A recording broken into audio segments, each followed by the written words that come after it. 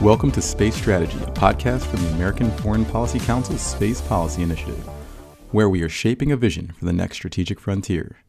Now here's your host, AFPC Senior Fellow in Defense Studies, Peter Garretson. Welcome to the Space Strategy Podcast. I'm your host, Peter Garretson, the Senior Fellow in Defense Studies with the American Foreign Policy Council. Today, my guest is Joel Sercel. Joel Sercel, PhD, is the founder and CEO of Trans-Astronautica Corporation, TransAstra, and the founding CTO of Momentus. Sercel is a world-recognized authority in technical innovation and space technology with a PhD from Caltech in microwave plasma propulsion and over 3 decades of success in engineering and leadership across multiple disciplines. A formal principal engineer and project manager at the Jet Propulsion Laboratory for 15 years, with 15 years of entrepreneurial success, Sercel has a long history of leading first in space and advanced technology. He formulated the NSTAR project, which led to the first deep space application of ion propulsion on Dawn. Sercel is a 5-time NASA Innovative Advanced Concepts Fellow and a leading expert in how to harvest water from planetary bodies to use it for space transportation services. We're going to get into Joel's vision. So welcome, Joel. Well, it's a delight to be here. Thank you so much, Pete. Well, you're welcome. Well, although I read a bit of your introduction, I'd like to hear from you. How do you describe what you do in your role in the space ecosystem? My role in the space ecosystem?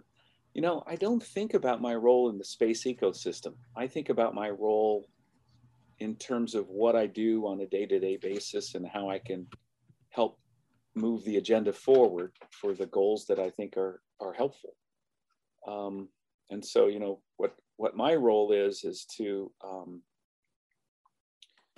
come up with solutions to problems. Generally speaking, if the solution doesn't already exist, it has to be innovative. So I wind up working in that space a lot. And then when I come up with the solutions, then I try to work with builders to implement those solutions. And I tend to, and then the way to make those innovations happen is to surround myself with very talented, innovative people from different disciplines.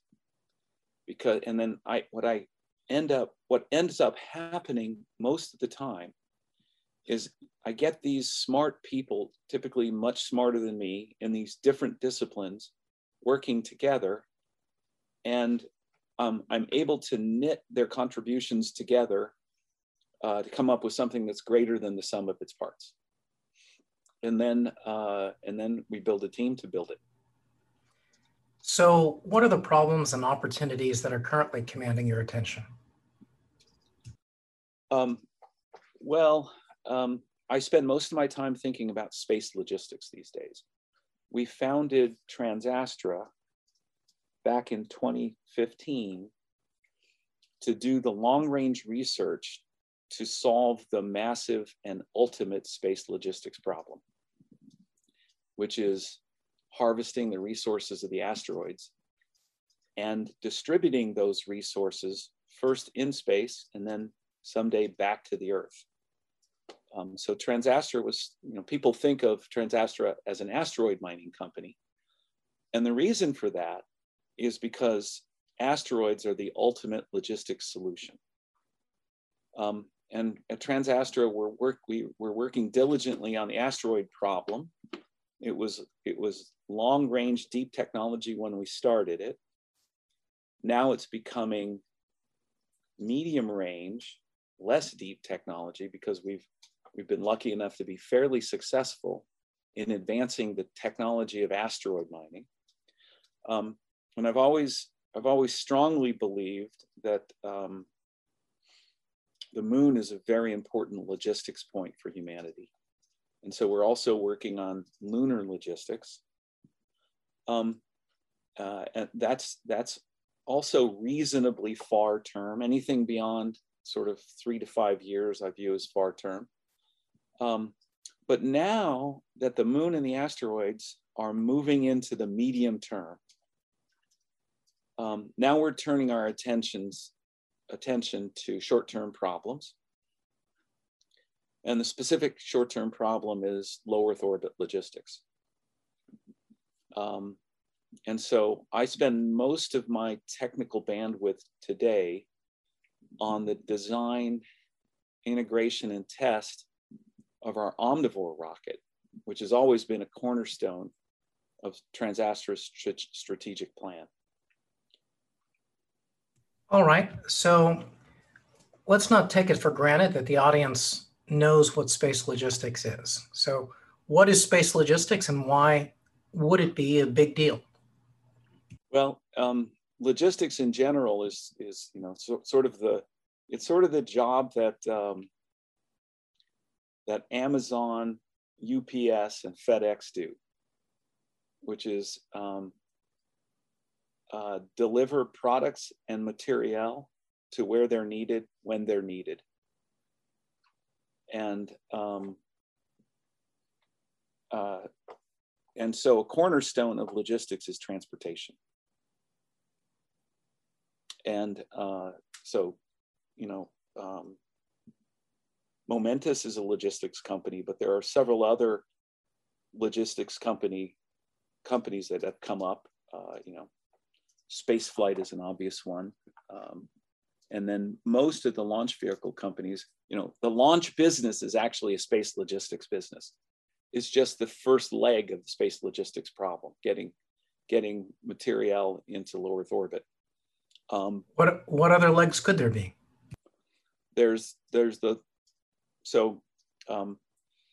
Your audience is probably very well familiar with what SpaceX is doing in low Earth orbit with the Starlink constellation and OneWeb and that sort of thing. And most people are aware that just Starlink is going to be delivering like 3,500 satellites to low Earth orbit in the next handful of years. But actually, the full Starlink plan is to deliver more like 40,000 satellites to low Earth orbit in the 2020s. And there are multiple other large constellations being built and dozens and dozens of small companies that are planning on launching small constellations or sometimes large constellations in low Earth orbit. And the problem is that launch vehicles are really good at getting you into orbit, but not very good at delivering your packages to all the different orbital slots that they need to go to. So we estimate that by the end of the 2020s, based on the new businesses and the massive phase of innovation and new business creation that we're seeing, that there could be 100,000 satellites launched into low Earth orbit through the 2020s. So what logistics means is getting those satellites to their orbital destinations. And when you start to deal with a satellite density that high, 100,000 satellites, and a variety of low Earth orbits, orbital debris becomes a very real problem. And humanity is going to have to step up in a serious way to cleaning low Earth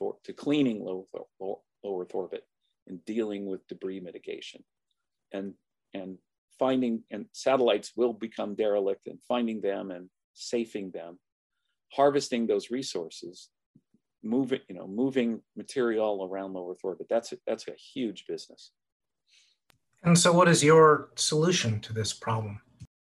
Well, in 2015, when we founded Transastra, we formulated our logistics architecture, which is called APIS. APIS is the genus name for honeybees. And all of the vehicles in our architecture are named after different aspects of bees.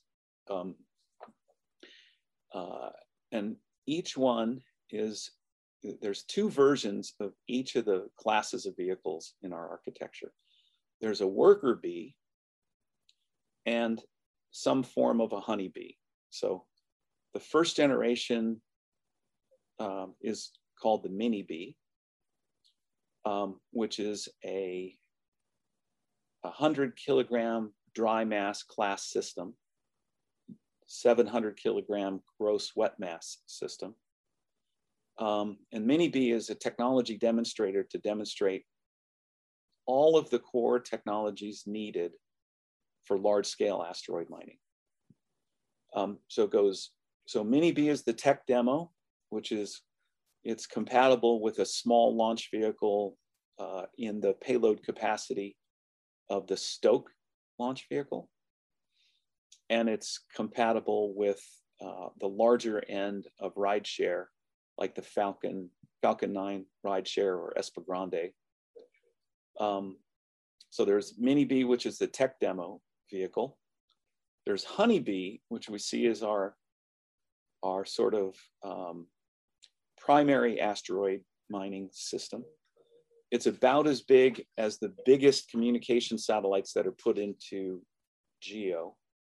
It's in the several thousand kilogram, few to several thousand kilogram range in size. And each Honey-B is designed to be able to go out and capture an asteroid up to 1,000 tons in mass and return up to 100 tons of water. And then the ultimate asteroid mining vehicle, the super heavy vehicle, is called Queen-B. And launching a Queen-B into orbit will require the full capacity of a super heavy launch vehicle at the high end of what a fully evolved New Glenn can handle, or well within the capacity of a Starship. And so we have got a whole roadmap of asteroid mining vehicles, and associated with each one of those three classes, sort of ride share, medium class, super heavy class, there is a logistics vehicle that goes with it that we call a worker bee. And so the Mini-B vehicle, right now we're developing under NASA sponsorship. We have a $3 million effort with NASA that involves $2 million of NASA funding and $1 million of industrial co-funding. And at its core is our Omnivore propulsion system and our optical mining system. And there's a worker bee there's a worker bee at the size of Mini-B, i.e. designed for the larger end of rideshare or the smaller end of, or the larger end of rideshare or the larger end of the smaller launch vehicles. And we think the Stoke vehicle is just in the right size and performance capability for that mission. So we have formulated designs for worker bees in each of those classes. A small class that's compatible with the larger end of rideshare, a medium class, it's like a full capacity of a Falcon 9, and a super heavy class. So worker bee 1, worker bee 2, worker bee 3. And those are all based on our patent pending Omnivore rocket, which we think is a real game changer in space propulsion and transportation. And so there are sort of three directions that we should clean up for the listeners. The first is, you've mentioned Stoke twice, and I don't think most listeners have heard of Stoke. So who are they and why are they attractive to you guys? Oh, well, Stoke is a really cool launch vehicle company that recently went through Y Combinator and headed up by a brilliant young man named Andy Lapsa, who's a PhD in aerospace engineering from University of Michigan. And Andy was one of the core engine developers at Blue Origin, developing the BE-4 and some other engines. And Andy and a group of Blue Origin alumni and some other really super rocket engineers have started this company, Stoke, which is focused on fully reusable LOX hydrogen rockets. And I don't want to talk too much for Stoke because frankly, I can't remember how much of what they're doing is proprietary and how much is public, but they have a fantastic design, which I think is a full generation superior to the Starship in terms of its fundamental architecture. And they're gonna do great guns. And we're really excited about working with them. They're a great engineering team up in the Seattle area. And it's that kind of innovation that's really, going to blow the doors off of what's happening in space. The awesome thing is that Elon Musk and SpaceX have been successful enough to show that, you know what, agile engineering and innovation really do work in space. And they've shown that it's possible. And so a lot of really talented people are going after those things. And so space is getting pretty darn exciting. Of course, Stoke isn't the only exciting new launch vehicle company. And, there's lots of other terrific ones out there. So you mentioned your Omnivore engine. What is it and why is that a big deal? Well, Omnivore is Transastra's patent pending solar thermal rocket engine. So space geeks know that the solar thermal rocket in concept was actually invented by a guy named Krafft Ehricke in the 1950s. Ehricke came over after World War II with some of the other German rocket scientists and developed the basic idea of the solar thermal rocket. And solar thermal rocket, the idea of a solar thermal rocket is you use a large, lightweight reflector to concentrate sunlight into a small point. And that point is in a heat exchanger. So you concentrate sunlight onto a heat exchanger, run propellant through the heat exchanger, heat it up to rocket propellant temperatures and expel it through a nozzle to produce thrust. So the basic function of the physics of a solar thermal rocket is the same as the physics of a nuclear rocket, except the energy source is a different nuclear source, the sun. And the advantage of solar thermal versus nuclear is that you don't have to carry around radioactive material, and you don't have to deal with all the safety issues associated with that. Also, you don't have to deal with criticality. The criticality is the physics that says nuclear reactors can't be real small. And in fact, nuclear thermal rockets really only make sense at pretty high thrust level. Whereas solar thermal rockets scale really well down and pretty darn well up also.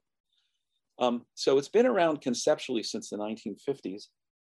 I actually was under the impression when I was in high school that I had invented it. Because back when I was in high school in the 70s, we didn't have the internet, and you couldn't just Google things and find out everything that's been done on the subject. So my high school notebooks have that as an invention. And it wasn't until I was a cadet at the Air Force Academy and I met Krafft Ehricke in an honors space architectures class seminar that I'd been invited into, and pulled him aside to show him my invention notebook. And he said, I can't do a German accent. If I could, I would do a German accent. He said, yes, I invented this in the 1950s. I will send you this paper. And then he sent me the paper, and I still have the paper. And he had basically invented the concept of thin film reflectors in space and showed the physics that they actually, gas leak rates are very modest, even with micrometeor and debris impacts, which was not well understood in those days, but he got the numbers about right.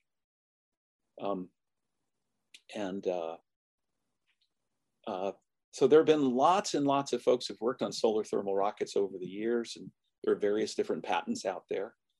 There was a guy named Jim Shoji at Rocketdyne who worked on it in the 70s and 80s. I knew him when I was a young engineer at JPL. And Rocketdyne sold one of their solar thermal rockets to what is now AFRL. AFRL tested in a solar furnace and immediately broke it, failed immediately. Didn't get good test results. Little known fact is that Marshall Space Flight Center actually built a solar furnace for the purpose of testing solar thermal rockets. Tested them, I think about 10 or 15 years ago, immediately broke the rocket. And then, in the bad old days of old space, if you build something and break it, it means it's a failure, right? So when rocket engines fail, and so you have to use agile methods to make these things work. And it's only through rapid, agile development that you figure out why they failed and how you can quickly fix that. And so I won't go into all our technical innovations on why the Omnivore engine is radically different than the other designs that have been tried. But with our agile method, we build and fail and embrace that failure for learning and move forward quickly. But I don't think you've really explained why this is a big deal. You know, there's so many rocket engines out there. Right.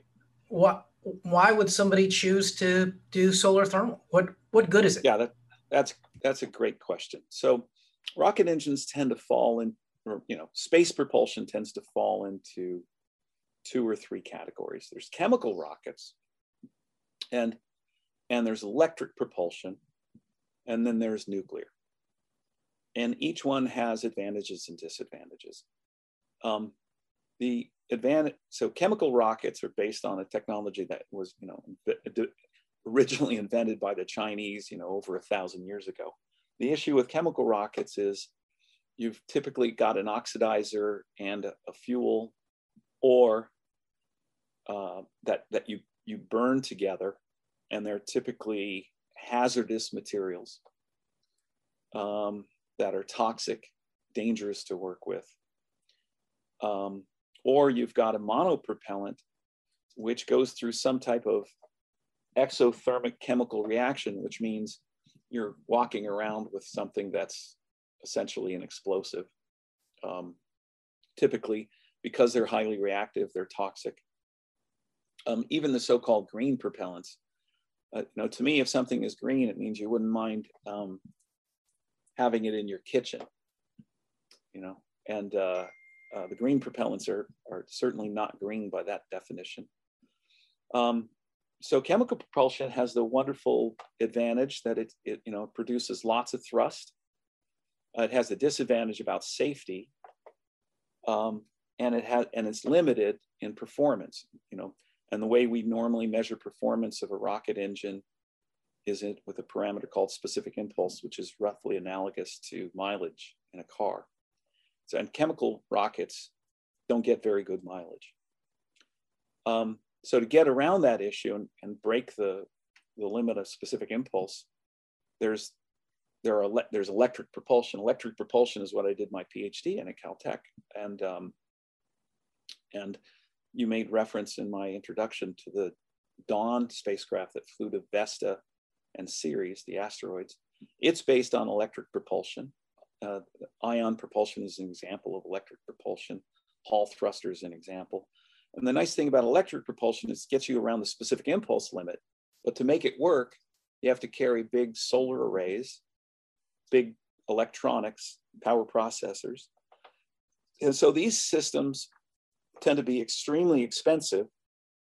And because you have to carry the electric power in the form of a solar array, and because the specific impulse is high, the efficiency is low and the thrust is low. So the beauty of electric propulsion is it doesn't use much propellant, but it's expensive and slow. So Omnivore fits right in between. And the other beauty of Omnivore, the reason we call it Omnivore, is because the engine can use virtually any volatile fluid as propellant. And we're actually planning an amusing test this summer to operate the engine on a sports drink in conjunction with a beverage manufacturer. But that's all I'm going to say about that. We'll talk more about that when we can do a public release. All right. But all this is part of a broader vision, right? Right. So what's really important about Omnivore is a couple of things. One is it can operate on virtually any fluid. So if you operate it on liquid hydrogen, you can get specific impulses approaching 900 seconds, which is just perfect for spacecraft operations in Earth orbit, cislunar space, going out to the asteroids. And if you're interested in going to Mars, it's perfect for that also. And if you've got other propellants like water or hydrazine, it can also operate on those. So in terms of logistics, it becomes the easiest thing to resupply. And so we see a network of propellant depots, maybe government, maybe different companies, maybe our own, selling propellant from different sources in Earth, in orbit, we intend to sell propellant in orbit based on resources that we extract from asteroids. And with our worker bee vehicles propelled by Omnivore, they'll be able to refill just about anywhere. And we think that's a fantastic logistical advantage. All right, so that means that we can look forward to a future of flex fuel vehicles that can refuel anywhere. You mentioned that this is part of asteroid mining, and in the minds of many people I encounter, they think that this is a crazy, far out idea, and to the extent that they have ever considered it, they're probably aware that the two prominent asteroid mining firms disappeared in some manner, were acquired, and so many seem to think it's a fad. Why is asteroid mining an interesting idea worthy of your time? Yeah, so asteroid mining is one of those crazy ideas like the internal combustion engine, electric powered cars, or airplanes that are just really nutty until it happens. If you're going to, the way that you evaluate whether something is nutty or not is on the basis of the fundamental physics and economics of it. And a little known fact about the asteroids is that we know that there are thousands of asteroids within the NEO belt that have return delta V's significantly less than the delta V to return resources from the moon to say Geo. Let's pause right there and explain delta V. So, you know, I made the analogy, specific impulses like mileage. And that by that analogy, the way that we measure distance in space is through a parameter called delta V. It's just like the distance that your car travels tells how much work the engine had to do to get you from point A to point B. The amount of work that the propulsion system on a spacecraft has to do to get you from point A to point B is measured with a parameter called delta V. And so if you want to know how hard it is to get somewhere in space, you look at a delta V map. So, so there are billions of asteroids spread throughout the solar system. Most people think of the asteroids as living primarily in a belt between Mars and Jupiter. And that's true, that's where most of them are. But there are hundreds of millions of so-called near-Earth asteroids that approach close to the orbit of the Earth. And within those, there are tens of thousands of asteroids that are in highly Earth-like orbits, very nearly circular, at about 1 astronomical unit from the sun.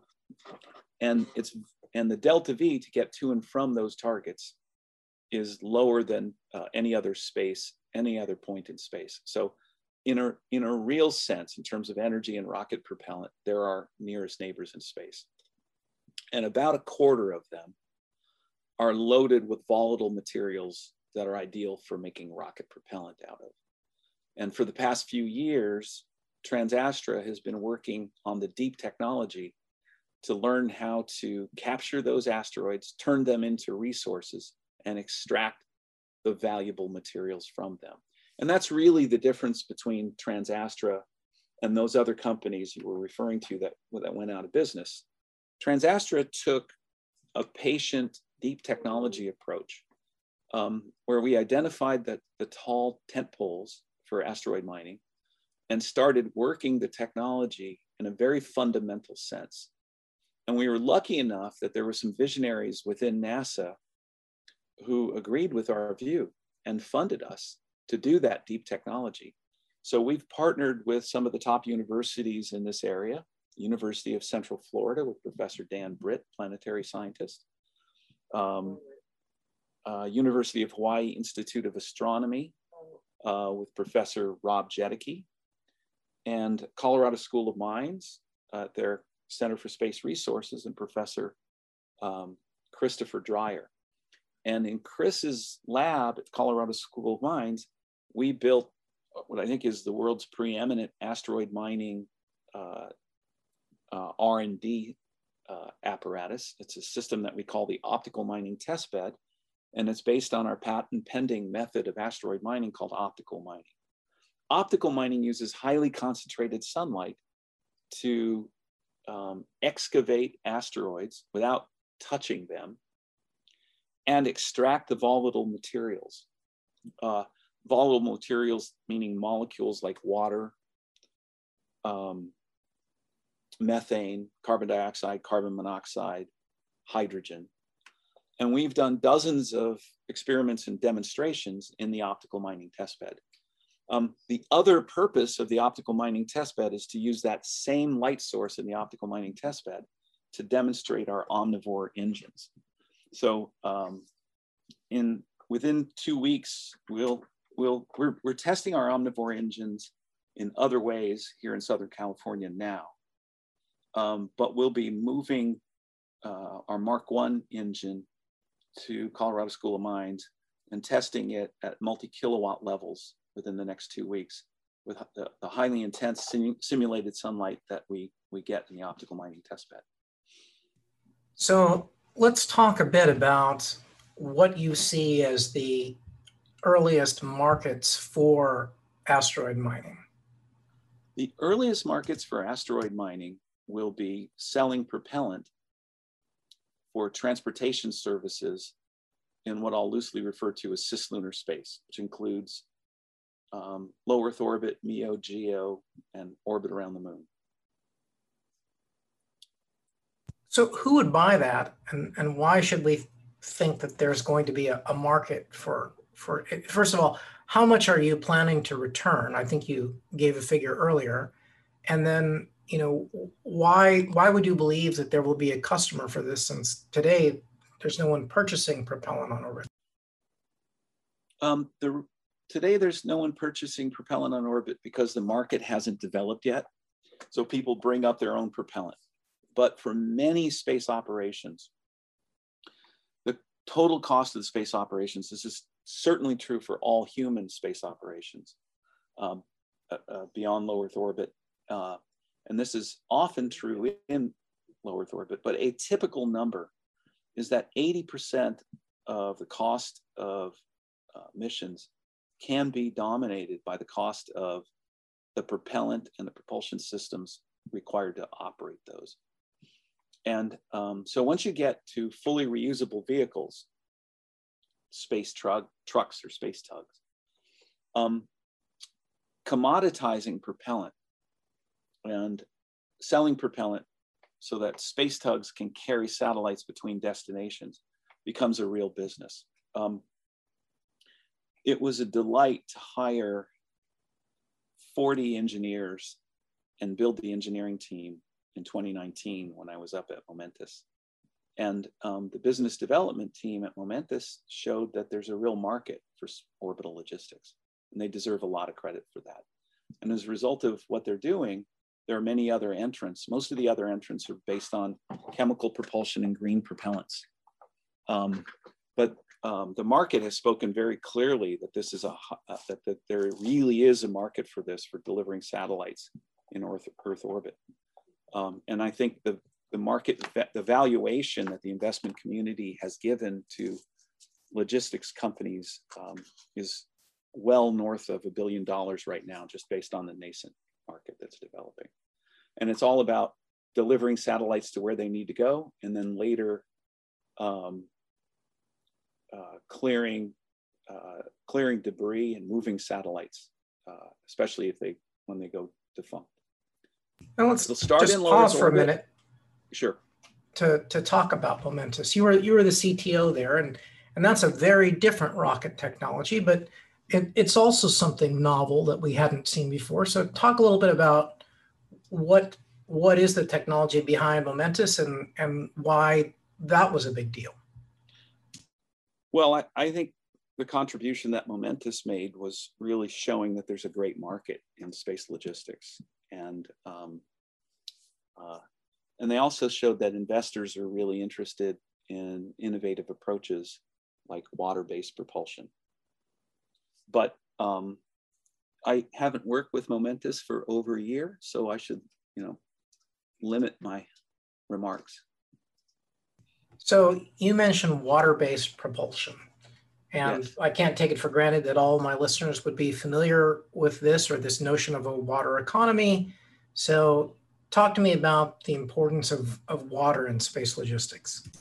So in the short term, a water-based logistics market is super clear and super important, because in a propulsive device like the Omnivore thruster, water can be used directly as rocket propellant. It's the beauty of water is that it's easy to store. It can also be chemically processed by a simple process of electrolysis to turn it into oxygen and hydrogen. And oxygen and hydrogen are the highest performing practical propellant combination. So this is why companies like Blue Origin and Stoke are baselining LOX hydrogen propellants. The other thing about water is that it's highly future-proof. Pretty much everywhere we go in the solar system, we now know we'll find water. On the order of 25% of asteroids are volatile-rich asteroids that typically comprise 20% water. So water is the ultimate future-proof space resource. Everywhere we go in space, we find water and other volatiles. I remember when I was a young engineer working at JPL in the 80s, there were a few engineers and scientists suggesting, hey, there might be some water frozen in the poles of the moon. And they were literally laughed off the stage. And then we sent spacecraft to Mercury and discovered there's massive troves of water frozen into the poles of Mercury. Now, if you think about that, that's an astounding statement. Mercury is the closest planet to the sun, and the surface of Mercury that faces the sun is, the conditions there are, typical of the conditions inside of a blast furnace. But water has a way of getting around and going and staying where you least expect it. And I think there's been a monotonic increase every year in the science community's view over the past 30 years of how much water there is in the moon. And still, there are conservative scientists who say, oh, no, even in the PSRs, it's only going to be a few percent, and there's going to be a dry overbearing, and it's going to be really hard to say, really hard to get. And they may be right. And we need to go to the moon and find out, exactly the form of water that's there and how much there is. We know it's in the billions of tons. We don't know exactly the form and how easy it is to access. We have a much better idea of how much water there is on the asteroids because we have lots and lots of asteroid samples. Pretty much if you go walking around in Antarctica and pick up a rock, it was probably an asteroid. And then we have pretty good statistics on the distribution of types. And there are error bars on these statistics, and within the community they can debate whether it's 18 or 27% of the NEOs are carbonaceous volatile-rich asteroids. And then each asteroid will have a different fraction of volatiles, water and other similar type chemicals. Some of them might be 10%, some of them might be 25%, but there's plenty there to harvest.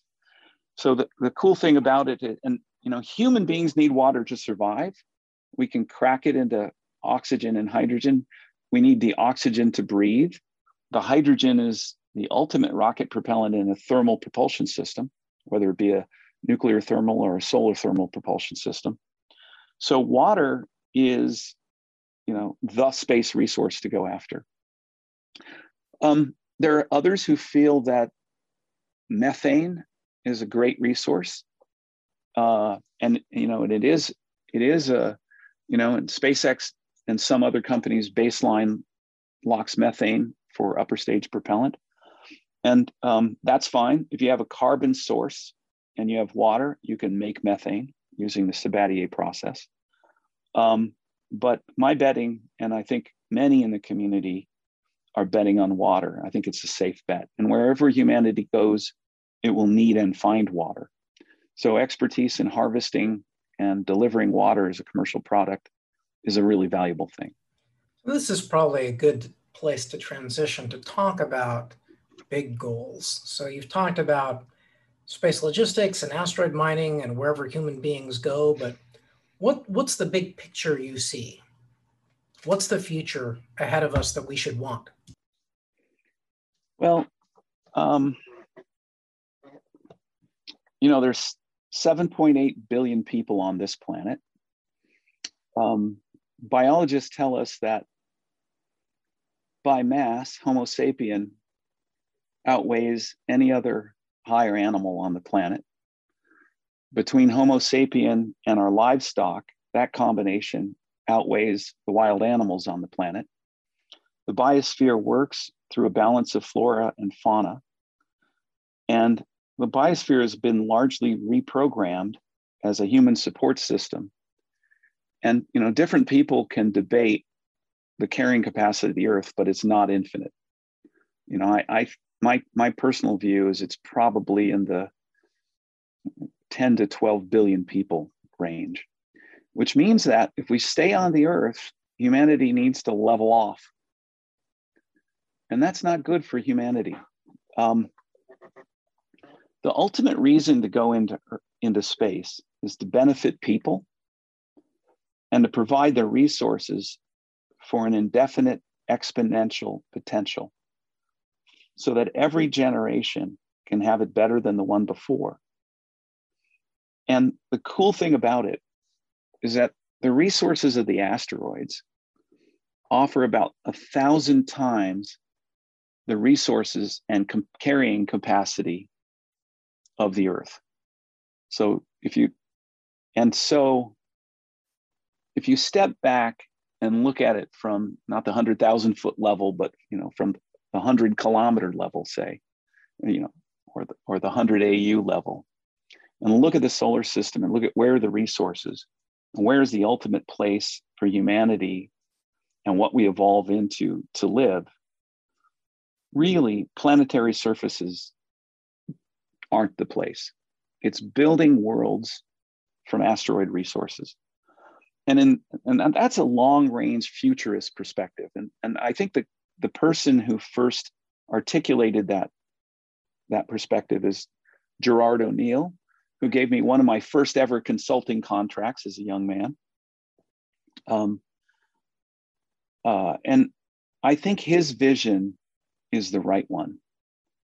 In the shorter term, the reason to harvest the resources of the asteroids is because they're incredibly plentiful, easy to get at, and very valuable from a business perspective in the short term.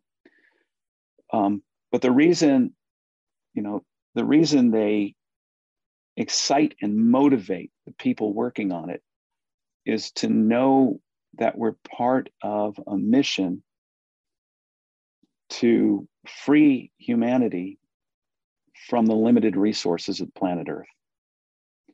So for me, the ultimate destination is the asteroids and building O'Neillian space settlements out of asteroids. Along the way to get there, step one is a very practical short-term thing, which is harvesting asteroid resources to get rocket propellant to increase the cost effectiveness of businesses in orbit, businesses that are in the communications businesses, the building satellite communication network, Earth observations networks. Right now there's a big revolution in big LEO, but it's not going to be limited to LEO. We're going to see mega satellites in GEO. People think of GEO satellites and they think these are these huge satellites serving whole continents. But you should put it in context. A really big communication satellite in GEO has a 20 kilowatt array on it. My house has a 10 kilowatt array on it. So here we have a communication platform broadcasting to an entire continent with an array that's twice as big as a single family home. They're completely underpowered. Communication satellites up until now have been completely underpowered. And we're going to see, in my view, we're going to see a return to big geo. And we're going to see, and we're getting better at radiation hard electronics. We're going to see a lot more assets, commercial and government assets in MEO. And all of that stuff is going to need resupply. So I also get very excited about the moon.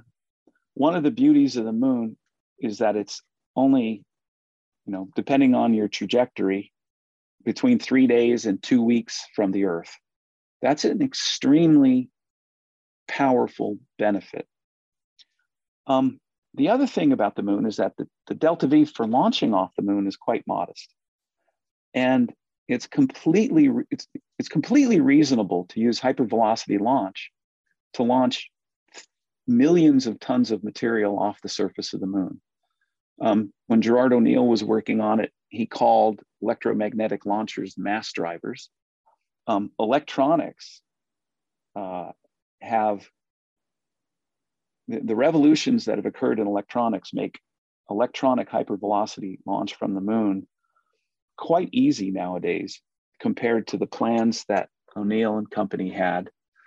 And so in terms of just gross raw material, the moon is also a fantastic source and a fantastic source of water.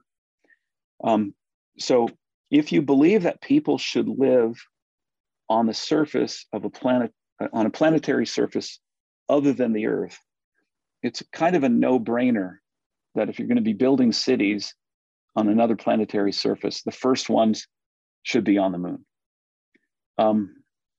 in my view. So the moon makes a lot of sense. The asteroids make a lot of sense. The asteroids make sense, with their plentiful quantities of strategic rare earths and precious materials, make it so that as space transportation costs come down, it does make economic sense to bring precious metals back from the asteroids. And so one of the things that we should be doing as we look at the big picture and say, where should humanity go in space, is ask a really fundamental question. Wherever we go in space, how does it help the people of the Earth? And how does it help extend the carrying capacity of the terrestrial biosphere?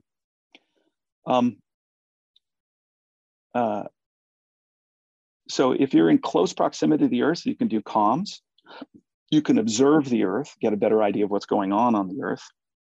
And asteroid resources are plentiful enough, and the delta V's to get back from the asteroids are low enough, then it makes sense to harvest resources from the asteroids and bring them back.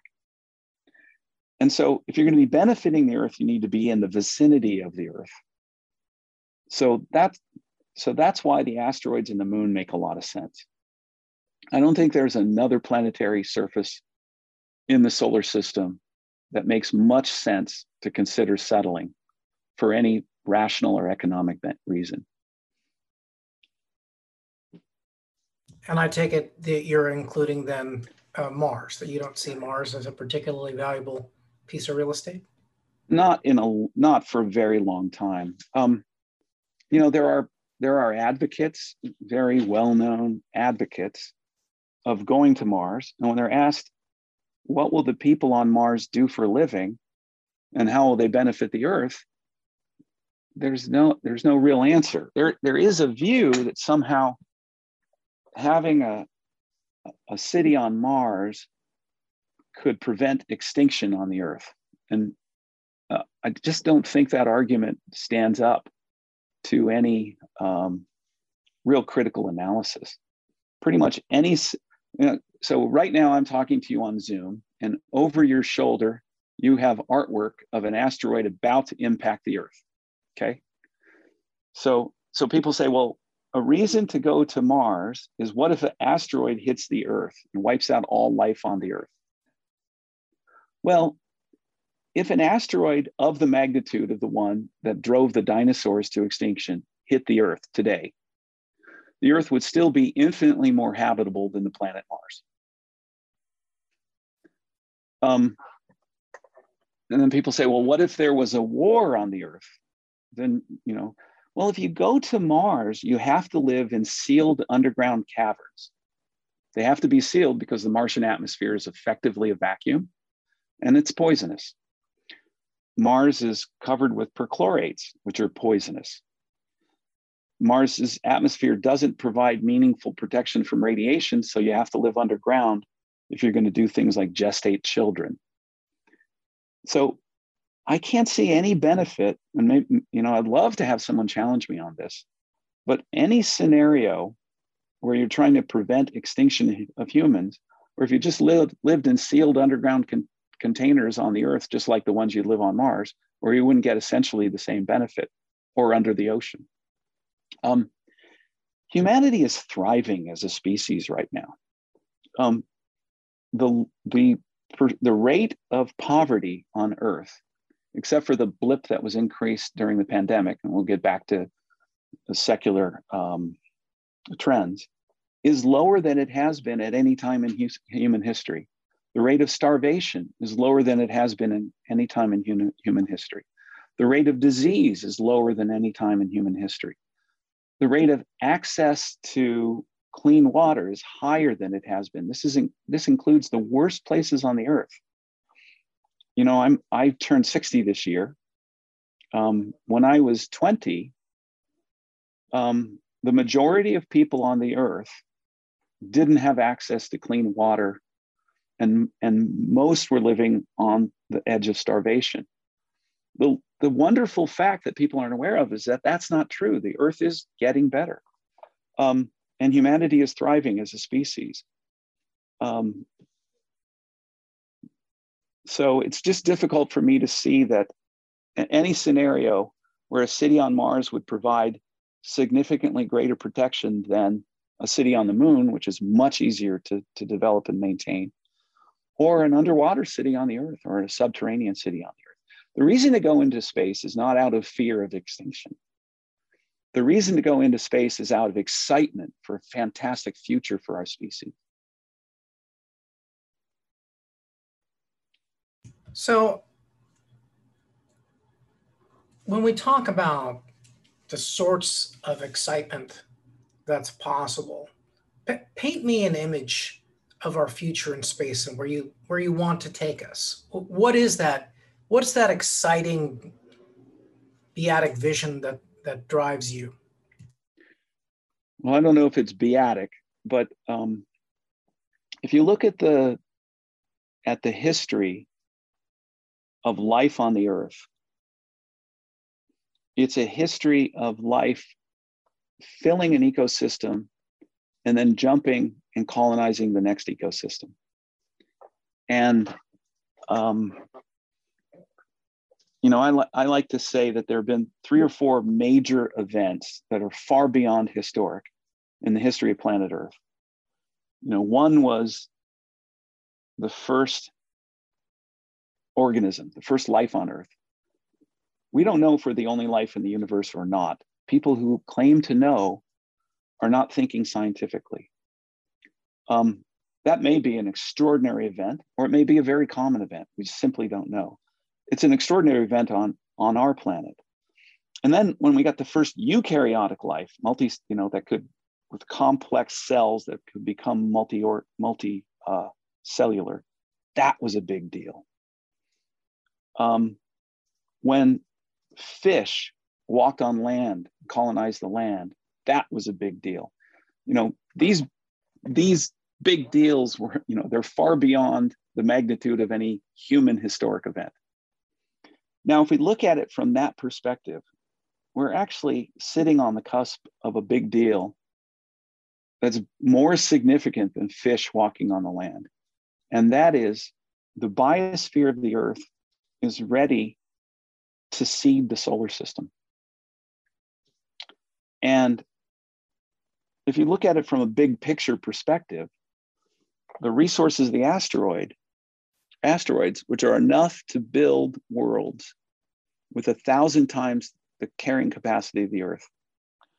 This is if you take the massive asteroids, hollow them out to 7-meter thickness, The total surface area is 1,000 times the surface area of the Earth.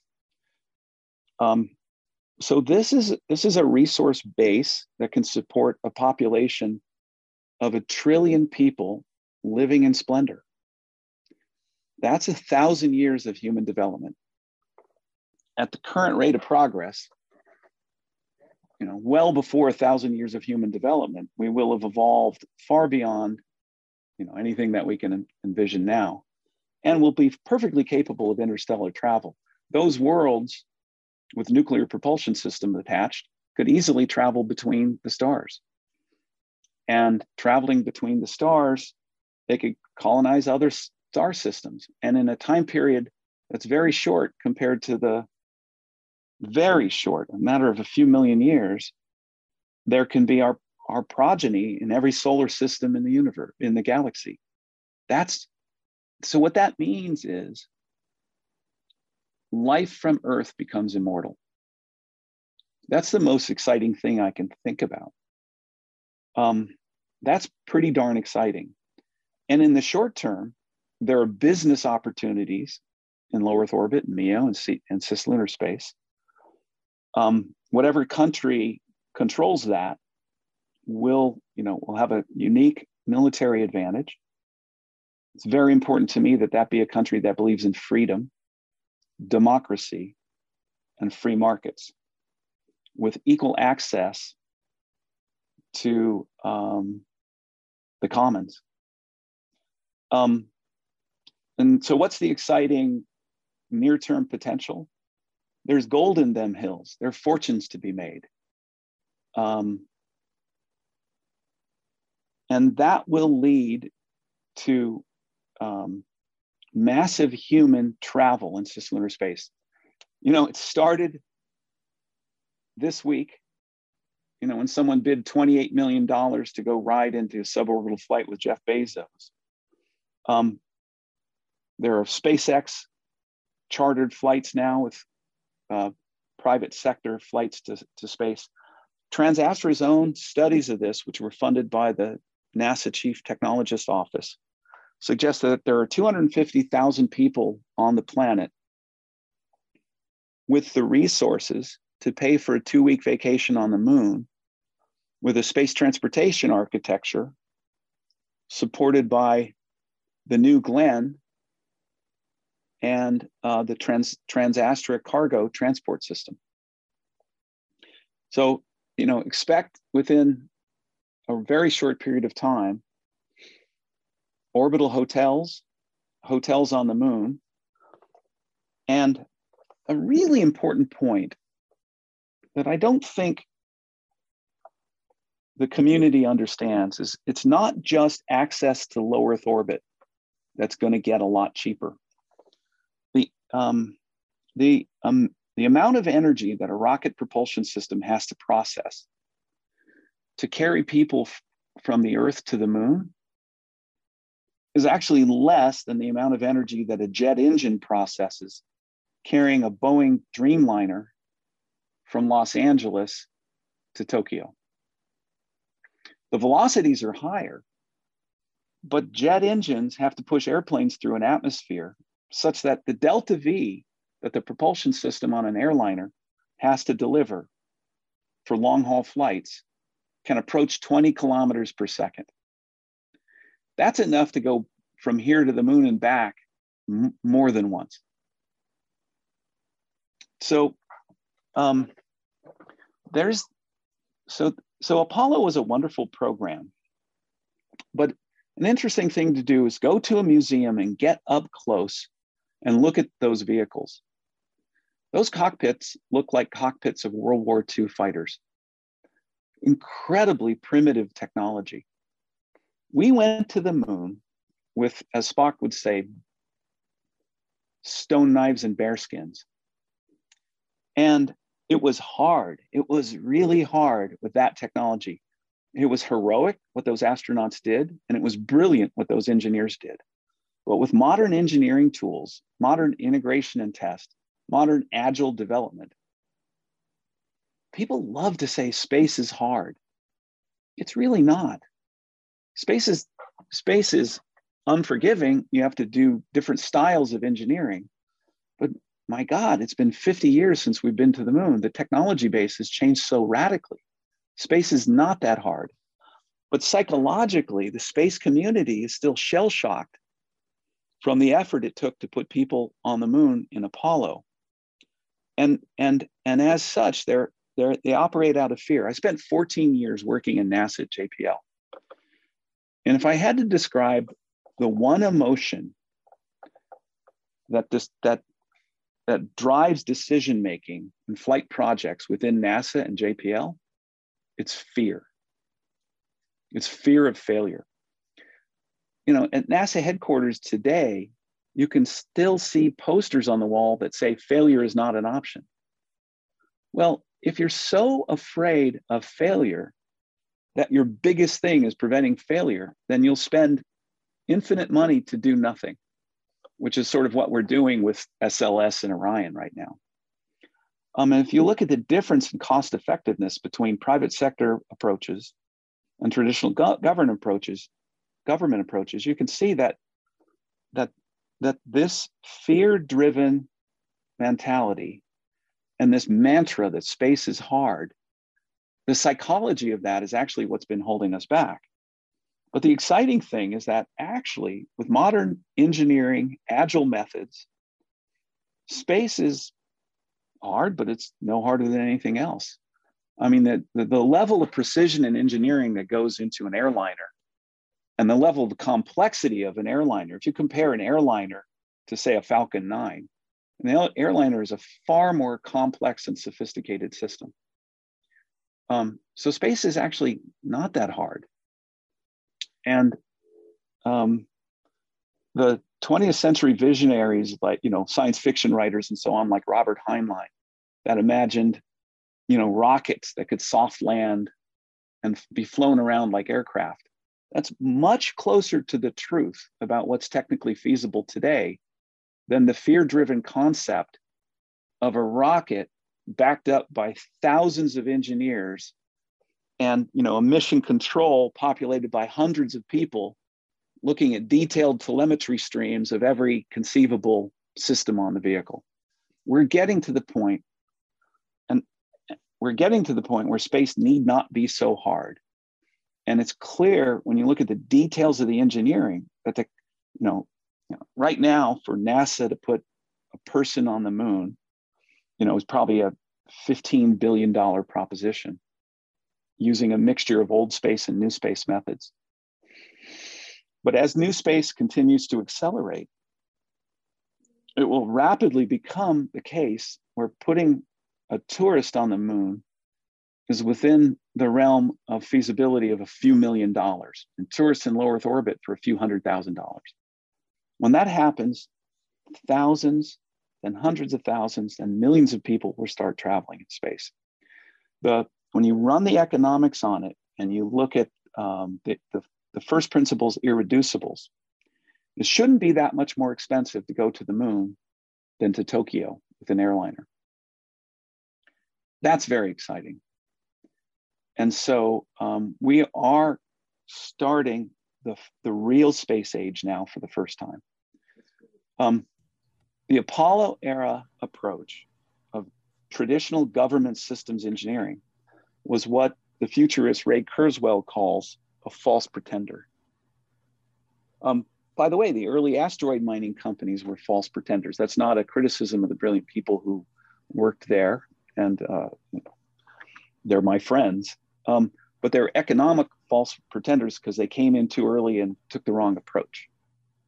But as we move into the era of practical spacecraft, space transportation it will always be about 10 times more expensive than air transportation. That has to do with some irreducible physics and economics. But so if it costs $1,000 to do round trip to Tokyo, then $10,000 round trip to an orbital hotel or even a hotel on the moon becomes reasonable in the 20-year time frame. Wow. So I wanted to come back to something that you had said. So you used the term new space. And I'd like you to define that. And then you talked about the relative efficiency of the private sector versus traditional government. I know that you did a study called Stepping Stones that can help us sort of quantify how big a difference that can make. Yeah, I'd have to dust off my intellectual cobwebs to remember exactly what the ratios are and that sort of thing. And Stepping Stones, which, we're really grateful to Alexander McDonald at NASA headquarters and the people up at Ames. I won't list them off because I might forget one of the names, but the people up at Ames at the Space Portal for funding that. It was a really fun study to do. We were not the first to use cost models to compare the relative cost effectiveness of the private sector approaches in space versus the government approaches in space. But people have done detailed case studies comparing, for example, the cost of Falcon 9 development to a typical government approach, and which companies and contracts those involve. But it's at least it's at least a factor of 10 in development cost savings. But then, because the private sector has an interest in cost effectiveness, it develops a different type of a system. It develops a system that can be maintained in a cost effective way and reused. And it's through practical maintenance and reuse, the sorts of things that SpaceX and Blue Origin and Stoke and Relativity are doing, and the sort of things that Transastra is doing. It's the fact that you're reusing and designing for operability and designing for life cycle cost effectiveness that really makes the big difference. So, a Falcon 9 costs less than an airliner to produce. And it should, because it's a simpler system.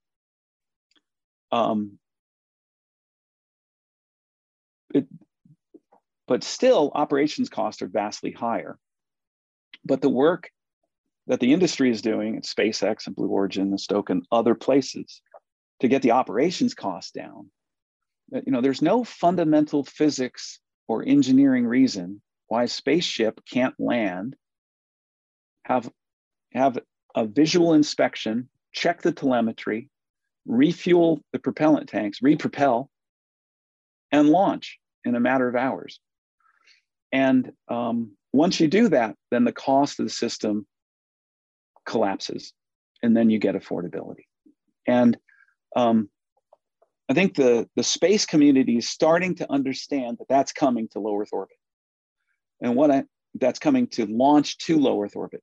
And what I'm here to say is, let's remember what Heinlein told us: once you're in low Earth orbit, you're halfway to anywhere. That's good news, but it also means that the cost savings of reuse has to continue in orbit. Orbital vehicles have to be fully reusable. And it's actually easier to fully reuse vehicles that don't have to fly through the atmosphere. The atmosphere, and if you land on a barge, you're exposed to, salt, sea air. The terrestrial environment is much more hazardous to a spacecraft than the space environment. So reuse of vehicles in space becomes even more important. That era is coming. When that happens, the total end-to-end transportation problem starts to approach to within an order of the air transportation problem. And that is really exciting. All right. So did you want to define new space? Well, it's not my word. I think Rick Tumlinson was the one who coined it. He's a great communicator. But so let's say I'll use the word. So what it means is private sector companies working to me, this is what it means. I won't try to speak for Rick. Private sector companies working in the space business, not using traditional government contracting methods and systems engineering approaches, but rather using commercial approaches and agile development with a fail-fast mentality and rapid design iteration with the concept of failing quickly, learning much from failures during development, so that one can develop a system which is ultimately more reliable and more cost-effective than the top-down approaches of the 20th century. Now, you've used agile development more than once, and I imagine that some of that was baked into your last answer, but wanted to give you an opportunity to be clear about what agile development is and what you contrast that against. Like, what is the other approach? So agile aerospace is, well, so let's just say that any technical leader should use common sense. But then when you're describing what you do, if you have to describe every step in the process, it takes too long. So it's easier to use a quick handle like agile. Agile aerospace is a little bit like agile software, which is an iterative design process to software development, but it's different when you're working with hardware. And it's a realization that the cost of hardware development is dominated actually by the cost of engineering time. And so being afraid about breaking hardware is crazy if you spend engineering time to prevent breaking hardware. So I'll contrast agile with, say, traditional aerospace systems engineering, also called BRUF, big requirements up front. In traditional aerospace engineering, you spend a lot of time studying the problem, lots of PowerPoint presentations, lots of requirements documentation, lots of swirl on deciding exactly what you're going to build, figuring out all the risks, and figuring out using paper and pencil, or computer and PowerPoint, how to mitigate those risks.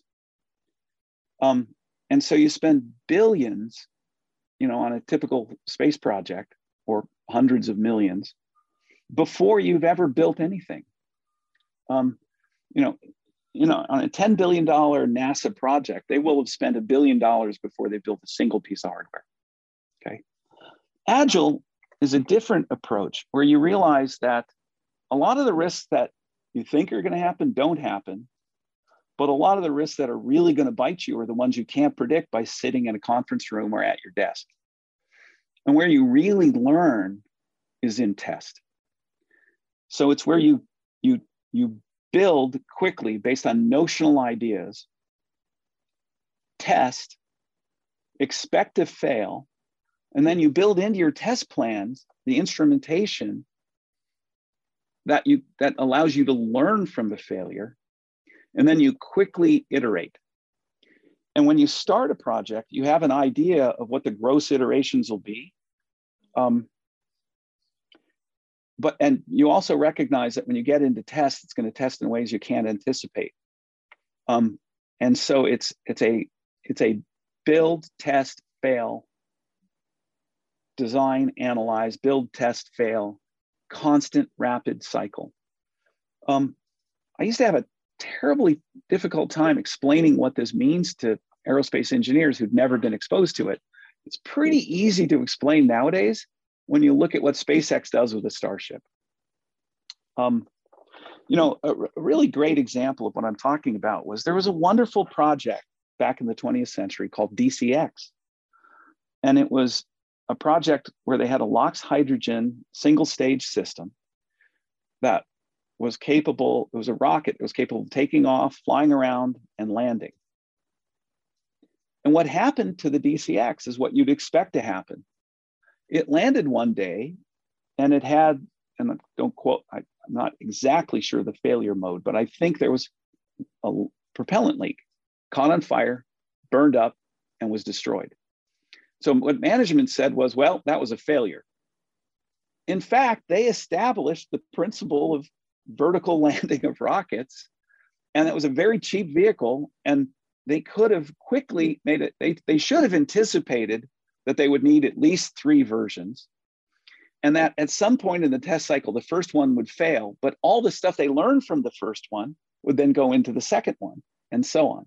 And had they done that, we would have been in the era of vertical rocket landing far sooner. Now, it is also true that many of the alumni from DCX, including my good friend Jim French, went on to pioneer, a lot of the vertical landing stuff that's going on in the community today. So I want to come back to stepping stones, because I thought that was one of the first times that it was truly clear, how different one approach could be. So if I remember right, this was focused on NASA's ambitious goals and what they would cost if they did it business as usual, and then what it would cost if they were to incorporate space resources to sort of live off the land, and then what it would have cost them if they also went the step of using commercial methods. And as I recall, these were like three fairly staggering different increments in terms of what the end cost to the taxpayer might be. Am I remembering that correct? Yeah, you're right. I don't have the numbers at my fingertips, but what we did was we defined a program of human exploration that involved sorties to the moon, sorties to near-Earth asteroids, and various different orbital stations, like roughly akin to the Gateway, over a 10-year period. And we costed it, those ways that you're talking about. And we looked at the NASA budget and we consulted with experts inside the Beltway. How much could NASA realistically get for a human exploration program? And we concluded that realistically, given political realities, NASA would only get about $100 billion over a 10-year period. And what we showed was, using traditional approaches with traditional cost models, it would cost well over $300 billion with traditional government contracts and without using space resources. Now let me just mention that the cost models that we used won't work for SLS and Orion, because SLS and Orion are actually about 5 times more expensive than those cost models. So this was based on past programs that were more efficient. So when you run the cost model that said it would be $300 billion and unaffordable, when you ran that cost model on SLS and Orion, it came out with a number that was a fraction of what SLS and Orion are actually costing. Okay, so that's kind of how bad it's gotten. And then we ran it in those different variants that you talked about with space resources, harvesting propellant on the moon and so on. That saved about $100 billion. I mean, and when I say about $100 billion, look, the report is online. You can look up the actual numbers. Don't hold me to it. Plus or minus 30%. I'll post it with the podcast. There you go. And then we said, okay, what if we use space resources and public-private partnership, where the companies that are participating are co-investing with the idea that they can win follow-on contracts and use these systems for commercial applications.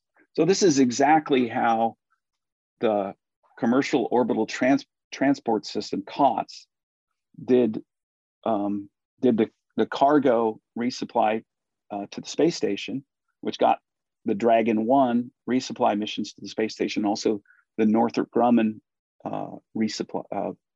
It was not Northrop Grumman at the time. It was, I'm spacing on the name of the big aerospace company that's since merged with Northrop Grumman, but you know what I'm talking ATK? about. At one point it was ATK, at one point it was Orbital, right? And so this approach to public-private partnership, where the government says, yeah, we'll pay maybe the majority of the cost, but you have to have enough skin in the game that it hurts you really badly if you go over budget. So you have to use commercial methods. So that's fantastic with public-private partnership. It can be done in a number of different ways, through other transactional authority, Space Act agreements, or just good contracting. And anyway, when you put all those combinations together, it got the 10-year cost of this very exciting program of human exploration down below 100 billion. So it resulted in a human exploration budget of only $10 billion a year. And our our consultants inside the Beltway said, yeah, Congress would sign up to that. And so, and what was very exciting about it is it actually got written up in the Wall Street Journal. And Mike Pence, who was the head of the Space Council at the time, read the report and asked for copies of it. So we thought that was nifty. But for us, what was more significant about it was the commercial potential.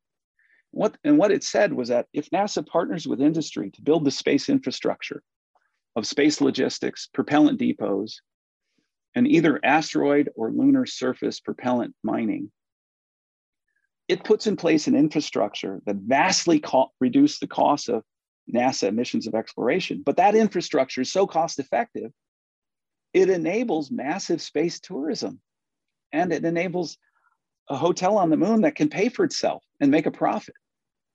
So that, to me, that was a mind-blowing, cool result that we were very excited about. Once you build a hotel on the moon that can build a profit, now you can build a town. Once you can build a town and you're building settlements in space, then you're off to the races. And then humanity becomes, an extraterrestrial species, which is what our goal is. So, obviously NASA is not doing nothing in this regard, but NASA may not be being as aggressive as you might hope that they would be. So what would the government need to be doing to truly incentivize and kick this off at the speed that you'd like to see it going? Well, there's Joel Sircel, the idealist, and there's Joel Sircel, the realist. Okay? So most politicians don't view NASA as a program to develop the science and technology to maintain the United States as leading edge, or to develop the science and technology to bring the United States and humanity into space. They view it as pork for their districts. And there are well-established government contractors who are very connected to those politicians and to those communities who vote for those politicians, who basically, this is a jobs program. And the thing about a jobs program is the less efficient you are, the more jobs you get into your district. So the incentives are all wrong. I wish I could convince politicians that it's actually a better jobs program, better for their districts, if they limit their funding to efficient companies that have been proven to be cost effective. How can a reasonable person look at something like the Starship, which is clearly a 21st century vehicle? It is so architecturally and technologically far in advance of SLS or anything those contractors are working on. And SpaceX is a private company. We don't know exactly what they're spending on it, but we know approximately how much. We know what their government revenue is. We know what their private sector revenue is, and we know how much investment dollars they've gotten. Those are all reasonably well understood publicly. And so we know that the cost of Starship, which is the most advanced rocket ever built, is a fraction of the cost of SLS, which is a purely 20th century design based on retread space shuttle components. So how any person can look at that and say that SLS is the right thing to do is beyond me. And it almost feels like, I don't mean illegal corruption, I mean intellectual corruption. It's like an intellectual corruption here, that people can actually get up and advocate these programs. We should be building partnerships so that there are more companies competing, head to head with SpaceX in a pure private sector way. What's awesome is the investment community has figured that out. Relativity was a Y Combinator company. Stoke is a Y Combinator company. By the way, TransAstra is now a Y Combinator company. And explain why that's a big deal. Well, Y Combinator is a Silicon Valley incubator that connects companies to capital. You can only get into Y Combinator if you show that you have a solid business plan with great near-term prospects and a great roadmap. Y Combinator companies include companies like Airbnb, and the total valuation of Y Combinator companies is in the many hundreds of billions of dollars. It's created a huge amount of wealth for the world and mostly for the United States. But what I was going to say is, even though the government can't figure it out because of institutional history and the fact that politicians have to drive that money to their districts, the private sector's figured it out. And, Amazon started a space incubator. There's some really cool companies in that. And, we see Rocket Lab going public with a SPAC, another fantastic company. I'm so glad that they're actually developing a big rocket now. Their earlier one was too small in my view. And, and all of these rocket companies, most of them are embracing full reusability, which is absolutely the right way to go. Some of them have architectures which are demonstrably, in my opinion, superior to Starship technologically. I think LOX methane makes a huge amount of sense for first stages, but not for second stages. And I think ceramic heat shields don't make good sense if you want real quick turnaround and low cost and safety for people. But the cool thing about it is that Elon Musk is a vastly agile, brilliant engineer. And I'm convinced that they're going to get rid of the ceramic heat shields and the flip turns before they launch 1,000 people into space. So you had mentioned how you also get excited about the moon, and I want to take this in two particular directions. One is very early on, you said, hey, our first version of Honeybee will be able to go out, get wrap and, go to, and wrap 1,000 metric ton asteroid, apply this concentrated sunlight to zap it into bits, collect the volatiles of which you'd have on the order of 100 metric tons, I think you said, of water, and then bring that back using the Omnivore engine to refuel others. Give us a sense of how what's the diameter of 1,000 metric ton asteroid? And then when you talk about Queen Bee, what are the same figures for the Queen Bee? Sure. So, so you throw around the number like 100 tons and people, I'm going to bring back 100 tons of water, and they say, oh my gosh, that's so huge. I can't believe it. So a typical backyard swimming pool has 200 tons of water in it. A typical single family dwelling, let's say you have a split level ranch house, is the size of a 1,000-ton asteroid. So the Honeybee vehicle is the size of in terms of mass, and mass is about as much as a really big Ford pickup truck, maybe a Cybertruck. So what we're talking about is modest scale engineering.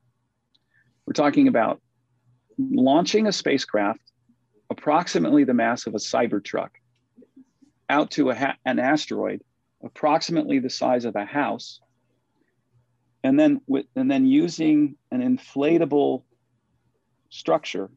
And the reason we use inflatables is because they're really mass efficient and high, and they're very mass efficient in space, to enclose the asteroid. Now, we've always thought that anyone who's seriously considering asteroid mining without enclosing the entire asteroid doesn't understand asteroid dynamics. And the recent sample grab from OSIRIS-REx proves this. They went to go land on the asteroid, and the spacecraft sank, meters into the surface and blew up a cloud of dust, which is exactly what we would predict. So what we do is we open by the way, there's a video of a subscale device that we've tested on our website, if you go to www.transastracorp.com, go to the video gallery, you can see a test article of an inflatable capture bag. We're actually working with the biggest zipper manufacturer in the world, YKK. We have a robotic zipper that closes and seals the bag. It's pretty cool. The capture bag, basically it opens up. It's a big mouth, if you will. The spacecraft matches rotation with the asteroid, flies the bag over the asteroid, then closes the bag over the asteroid without significant content. Then it cinches the bag down using cables. And then we introduce the highly concentrated sunlight into the bag. And we've done dozens of experiments on this at our optical mining testbed, showing that the highly concentrated sunlight excavates the surface and heats the particles enough to cause them to release their volatile material.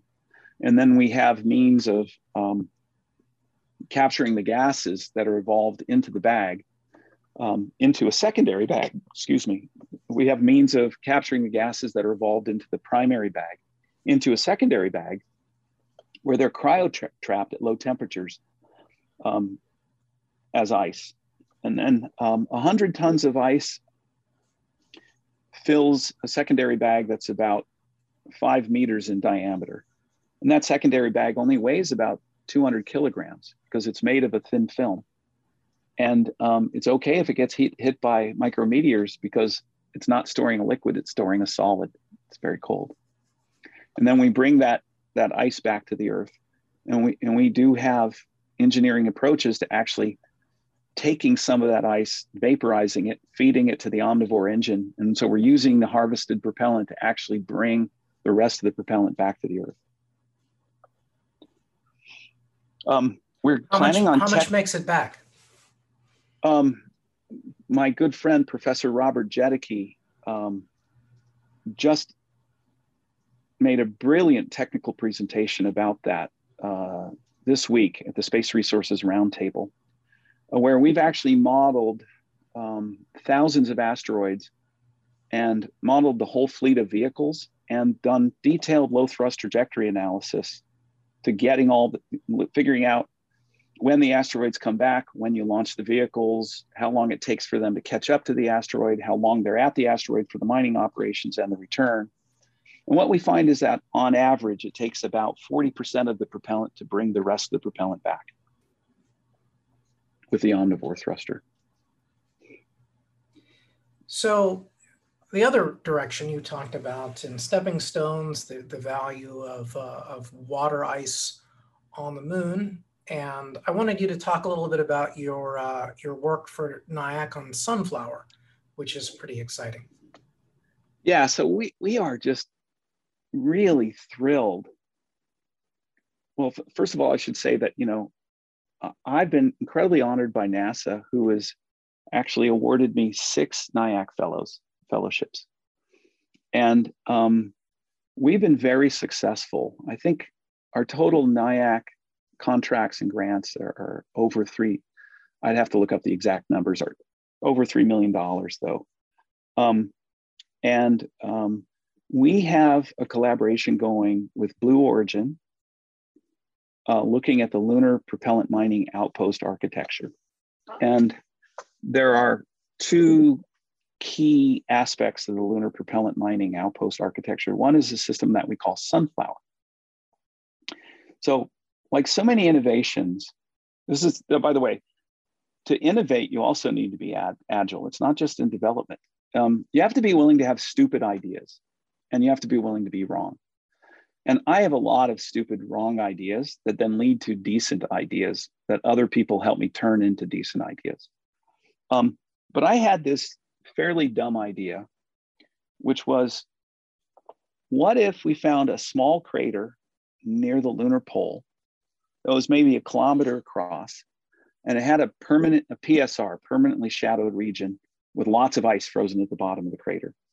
Well, if it was a small enough crater, what we could do is we could put a tower in the middle of the crater, and the tower would peak up above the crater rim, and it would see sun, and we could put a solar panel at the top of the tower. So we engaged with the planetary community, and there was a brilliant postdoc at University of Central Florida named Kevin Cannon. And he looked at it and he said, the problem with small craters is that the topography is really bad inside of a small crater. There's nowhere to put an outpost. But we had started working on the problem. And so I was looking around for how could you build a really tall tower on the moon? And I've known for a long time that there are mathematical theorems developed by my friend, Professor Robert Skelton, who has professorships at the University of University of California at San Diego, and also at Texas A&M. And he wrote the book on tensegrity structures and the theory thereof. And he proved mathematically that tensegrity structures are the most efficient type of structure. It's a type of structure that has cables in tension and bars in compression that can fold up and deploy. Originally invented by Buckminster Fuller. So I knew that tensegrity structures were theoretically the most efficient structure. So I said, well, on the moon, you don't have atmosphere and you have 1/6 G roughly.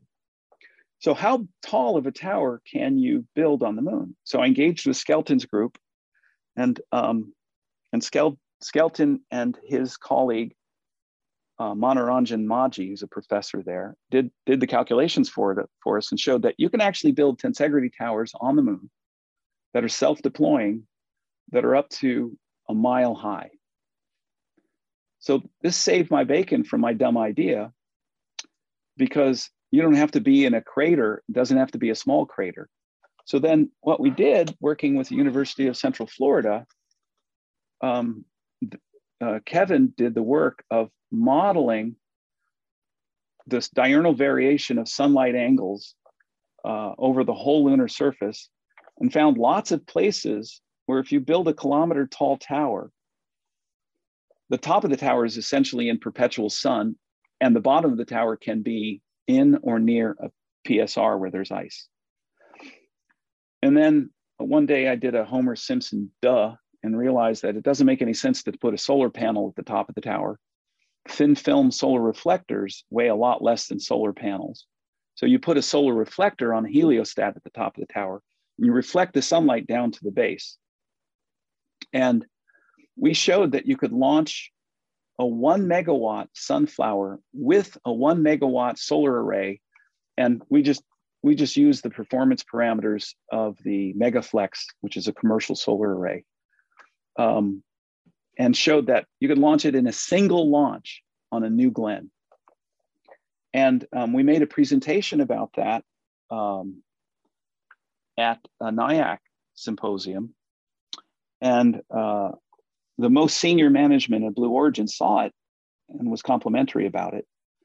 And that resulted in a partnership that we have. I think technically the word is not partnership. We have a memorandum of understanding, and we have multiple small mutual activities going back and forth between the two companies, Blue Origin and Transastra. So just to, dramatize this a bit, right? I mean, I think that, the guidance out of the last White House was for some type of nuclear capability on the poles that was in the tens of kilowatts, and you're talking about a megawatt.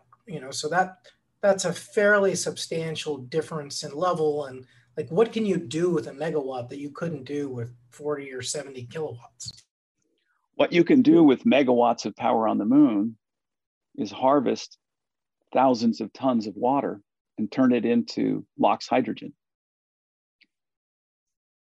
And that's a big deal if you're going to try to build an outpost with hundreds of people on it, which is what the goal is. And to have that outpost evolve to become a hotel, and then later a village, and then a city. And so NASA has wisely set up an organization called the Lunar Surface Innovation Consortium, run out of Johns Hopkins. And there have been various different workshops and meetings there.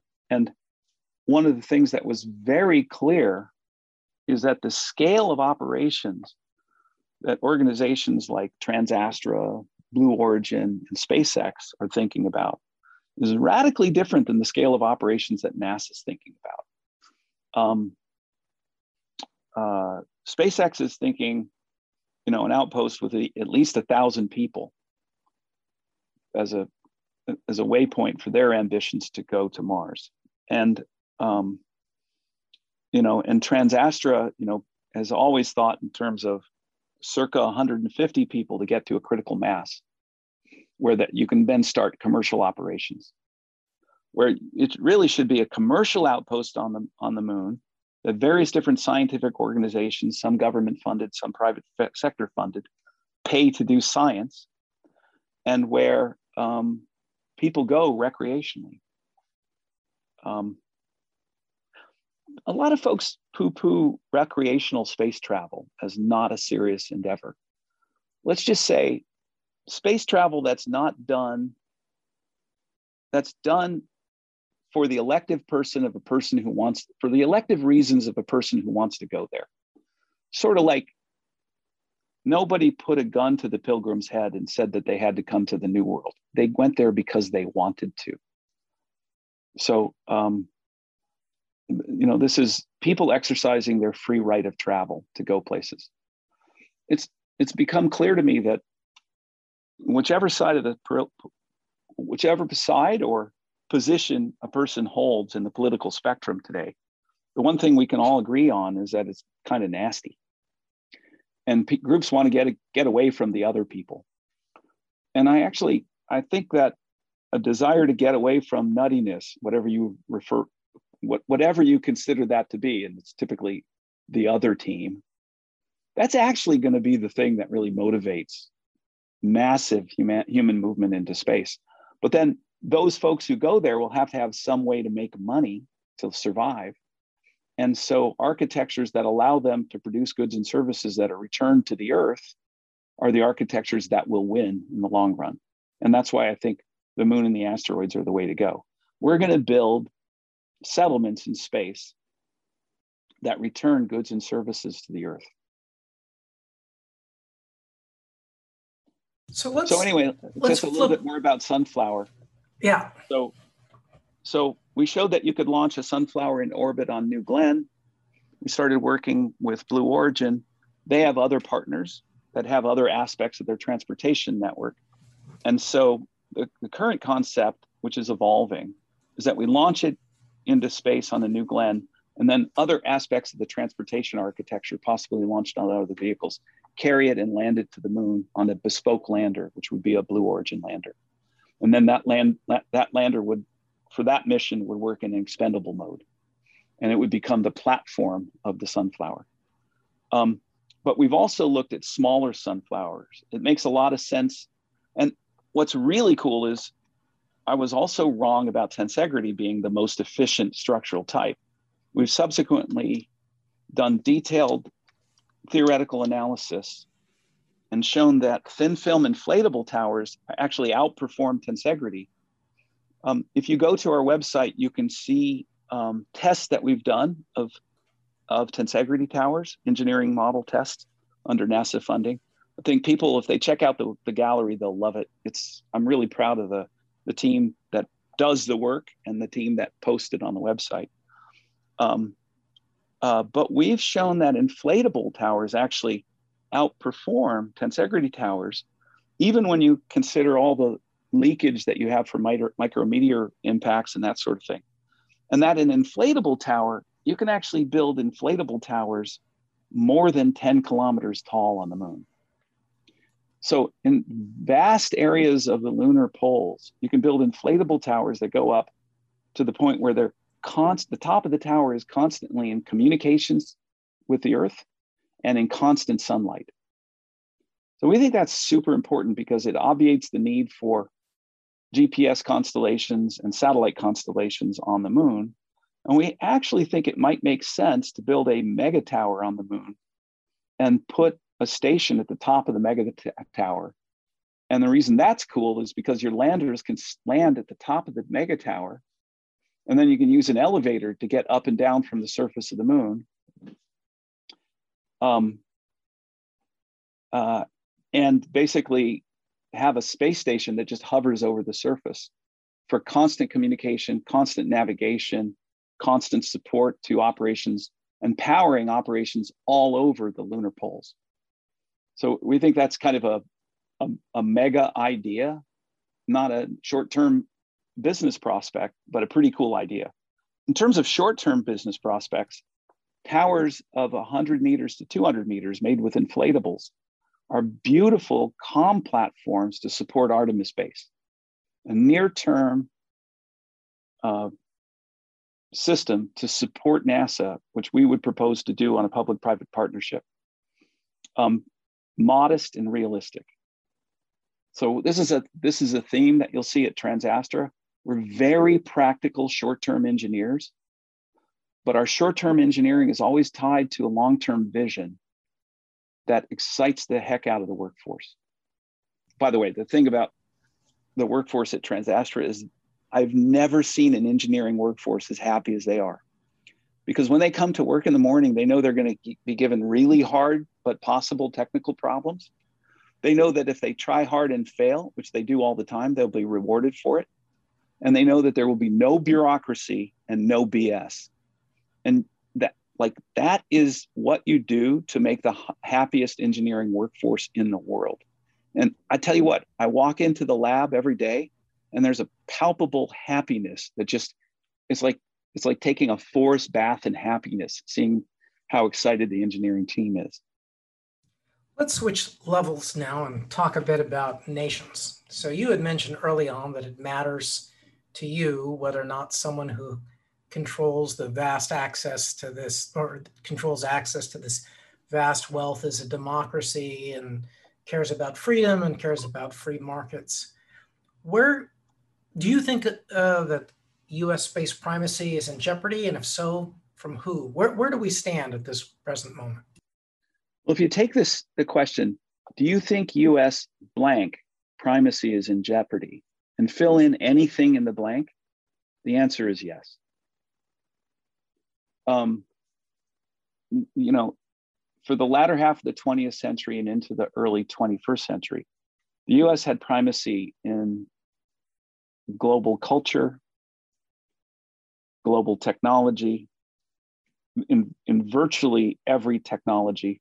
The number of Nobel Prizes that the U.S. had, I don't know the exact statistics, but a quick Wikipedia search will probably show that the U.S. had more Nobel Prizes than all the other countries of the world combined. I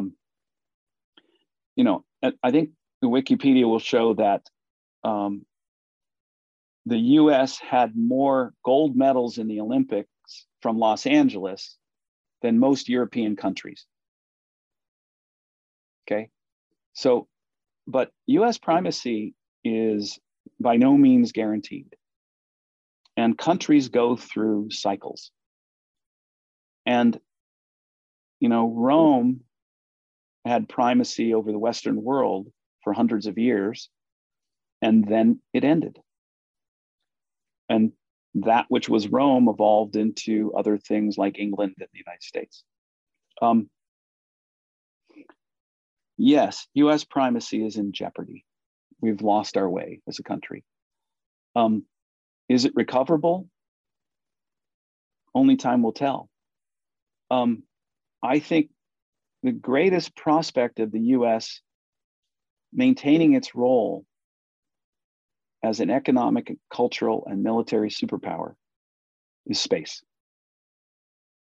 But it is by no means guaranteed.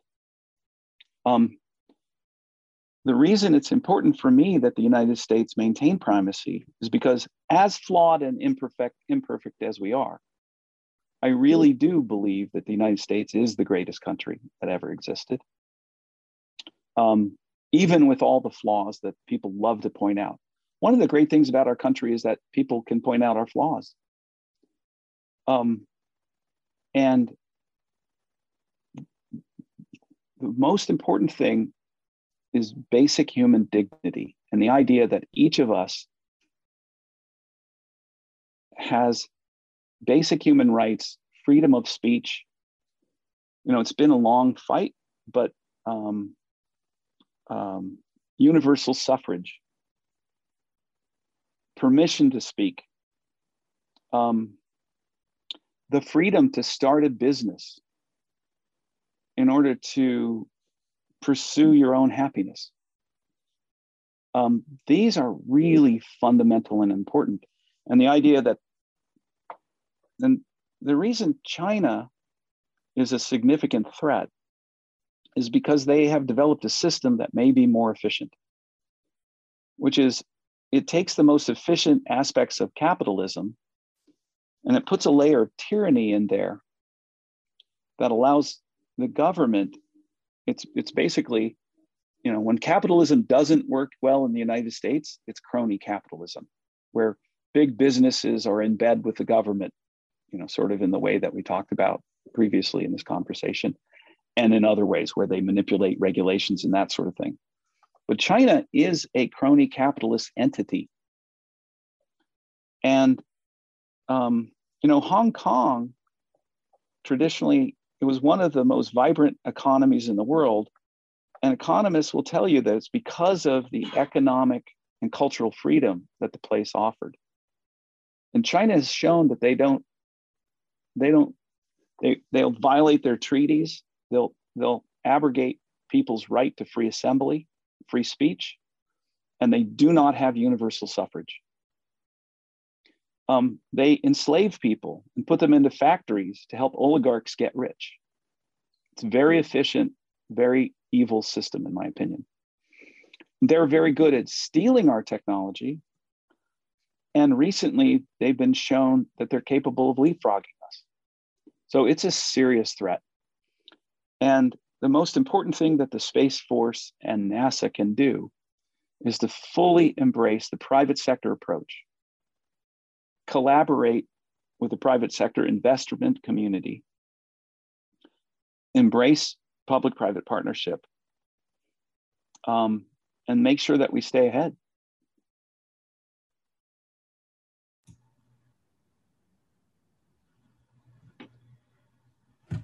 So, you know, obviously many people have difficulty trying to adjudicate between the sort of stunning success of the Chinese state-run machine, particularly in technology and space, versus the tremendous vibrancy of our private sector. And of course, as you put it, there's this mediating factor of policy. So, you know, how do you assess sort of the current state of where we stand, particularly in space, of our whole of nation space efforts versus their whole of nation space efforts? So it seems clear to me that if our whole of nation space effort limits itself to traditional NASA, NRO, and Air Force type contracting, the Chinese will absolutely eclipse us.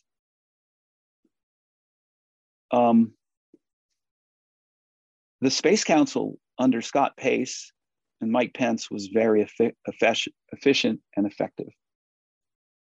I would love to see that continued.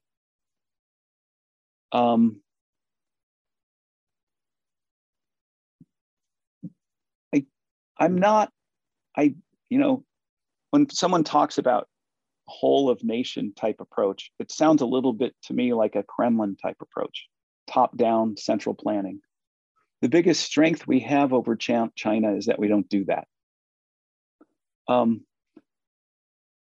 So there are certain things that only government can do, right? Plan national defense, you know, war fighting, law enforcement. Those things have to be done by the government. I'd like to see everything else done by the private sector with proper regulation.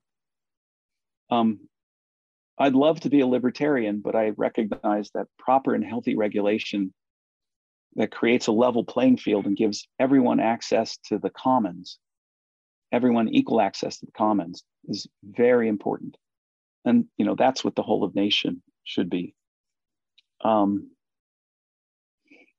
The resources of the asteroids and the moon are so important to controlling controlling the resources of the asteroid and the moon are so important to commercial operations in space. that they are very critical to the future of our country. The space is the high ground from a military perspective. In the 20th century, there were times when the government was ahead of the private sector technologically, in the development of rockets, in the development of supersonic airplanes, initial developments of high-speed electronics, CCD cameras, those kinds of things. The best computers came from the government. That's not true anymore.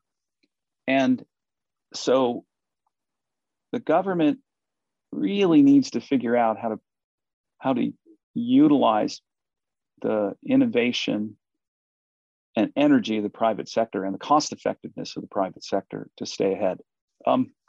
The situation we have with China strategically is very different than the situation that we had with the Soviet Union during the Cold War.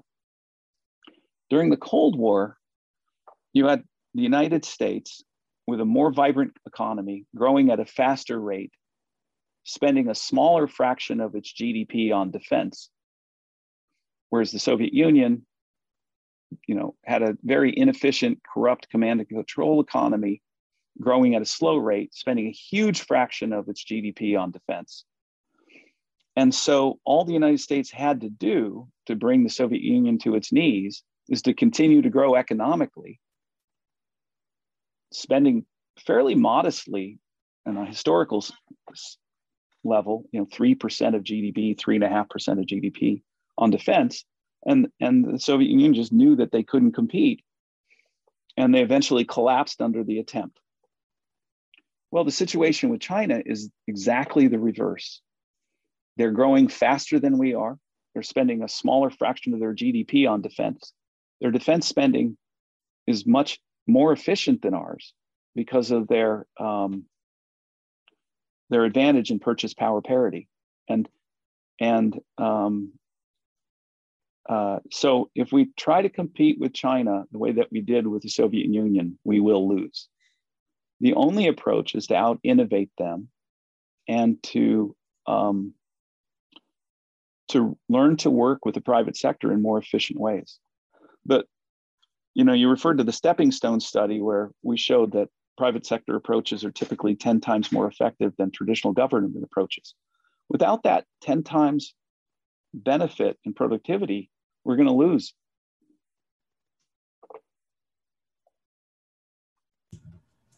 Well, that's a wonderfully stark way to put it.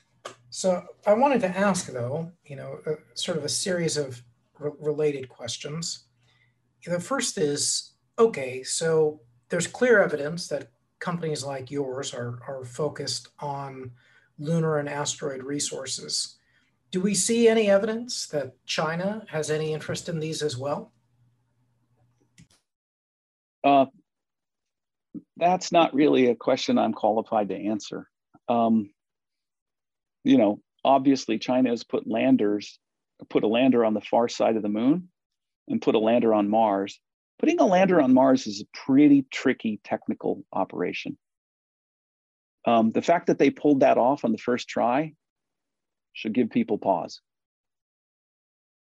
I don't know the details of their ambitions with regard to asteroids. I have read things in the press that they essentially said that they would treat their lunar ambitions in the same way they treat their island building ambitions in the ocean, which is they've essentially built islands in international water and then said that it's their territory and claimed international water as their territory. So that's a colonial behavior. That's something that, anyone who's an anti-colonialist should be very concerned about.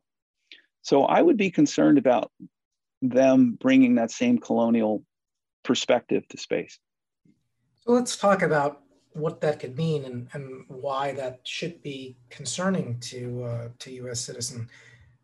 I guess the first thing, when you've talked about the scale of space resources in terms of population, that it could support trillions of people, that it could be 1,000 times the area of Earth, but in terms of wealth, right? And you talked about the United States not growing fast enough. Does space resources offer the potential for wealth to be able to offset and make a difference in nation to nation struggle? So it's my opinion that it does. But so I've offered one thing that I try to do is separate my opinions from my thought. My opinions that are based on gut feeling and intuition compared to my opinions that are based on careful technical analysis. So if you look at our technical work and assertions that I make about, a study that we've done or a piece of hardware that we built, those opinions are based on analysis and they're inside the domain of my expertise. If you ask me questions like that, I have opinions, but they're less rigorously formed. It's been pointed out that when we start mining asteroids for precious metals and bringing them back to the Earth, the supply of certain precious metals will far outstrip the supply that's been available from terrestrial mines. And that will fundamentally change the metals markets on the Earth. Whatever country does that first will be in the cat seat with regard to many aspects of the global economy. So I think it's pretty important. Are you able to put any kind of dollar figure? Like, how much are the asteroids worth? What is the asteroid belt worth? And how do you compare that to terrestrial? One metal asteroid is worth millions of times all the mineral wealth that's ever been harvested from the Earth. And there are billions of them. So it's really too big of a question to even ponder. So right now, they're not worth anything because we don't have the transportation architecture. So that statement that I just made is based on the assumption that we figure out how to mine them and bring the materials back. So there are thousands of asteroids in low delta V, highly Earth-like orbits around the Earth. The technologies that TransAstra is working on, and frankly, the in-space transportation technologies that other companies are working on, like Blue Origin, Stoke, Relativity, Rocket Lab, SpaceX. I think many of the leaders of those companies haven't realized the importance of reusable in-space transport. But they're looking at it as a relatively short-term business opportunity, which is super great. But once you can get around in space and have propulsion systems that are capable of delta Vs of up to several kilometers per second, such that you can get to and from the asteroids. And if it's a fully reusable vehicle, and you're starting to get costs that are approaching cost of air transport, then, there are whole asteroids that the concentrations of platinum group metals are typical of high-grade ores. So bringing back those asteroids is a huge economic game changer. Remember, an airliner pushing through the atmosphere from LA to Tokyo has a delta V of 19 or 20 kilometers per second. The energies that we're talking about, most engineers really haven't gotten their heads around the fact that spacecraft are simpler than airplanes. And the energies are not higher. It's only the velocities that are higher. And velocity in space, in terms of wear and tear on the vehicle, means nothing. So there's no reason why in-space transportation has to be tremendously expensive. I think Elon's ambition to build a city on Mars is economically completely realistic.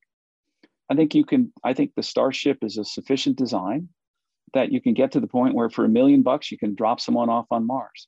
And that in a handful of years. The the question is, why would you want to go all the way to Mars to do that? It's kind of a nasty place. But if you can go to Mars for those costs, you can go to the asteroids for those costs. And when you're doing that, then the economic potential is really disruptive. So now let's consider the reverse case. So what are the costs and consequences of ceding leadership in space logistics and space resources to a rival power that does not share these values of democracy, freedom, and free markets that you outlined? Well, again, although I am a kind of a fanatical reader of history and I love it, and I certainly, have studied it both a little bit academically in my career. I'm not an expert on it, but it seems clear to me that there would be no interest in granting additional human rights by a country that was dominating the globe that doesn't grant them human rights now. And so you get into a situation where there's a global hegemony by a country that really doesn't value human dignity and human rights. If you're a liberal of the Enlightenment, any liberal-minded person should be deeply offended by that. So then let's consider what must be done. So in your view, what is a space agenda worthy of our nation? Well, I think we've talked about it several different ways during this podcast.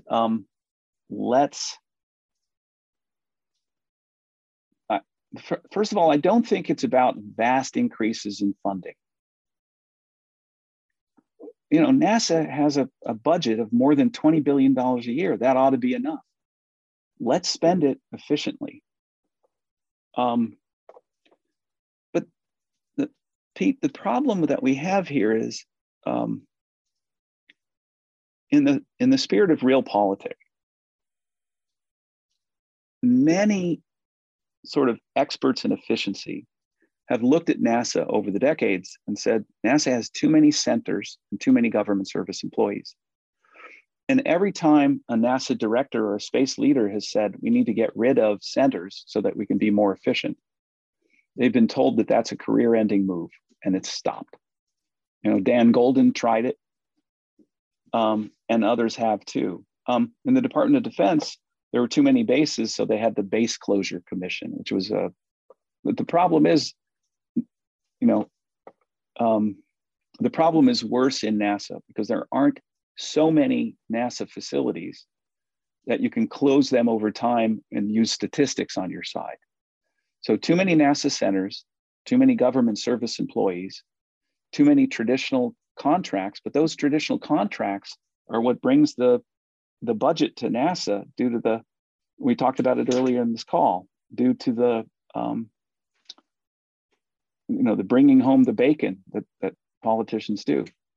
So it's a very tough thing to break. You'd love it if you could get enlightened politicians who look in the best picture of the country as a whole, rather than from the perspective of their district.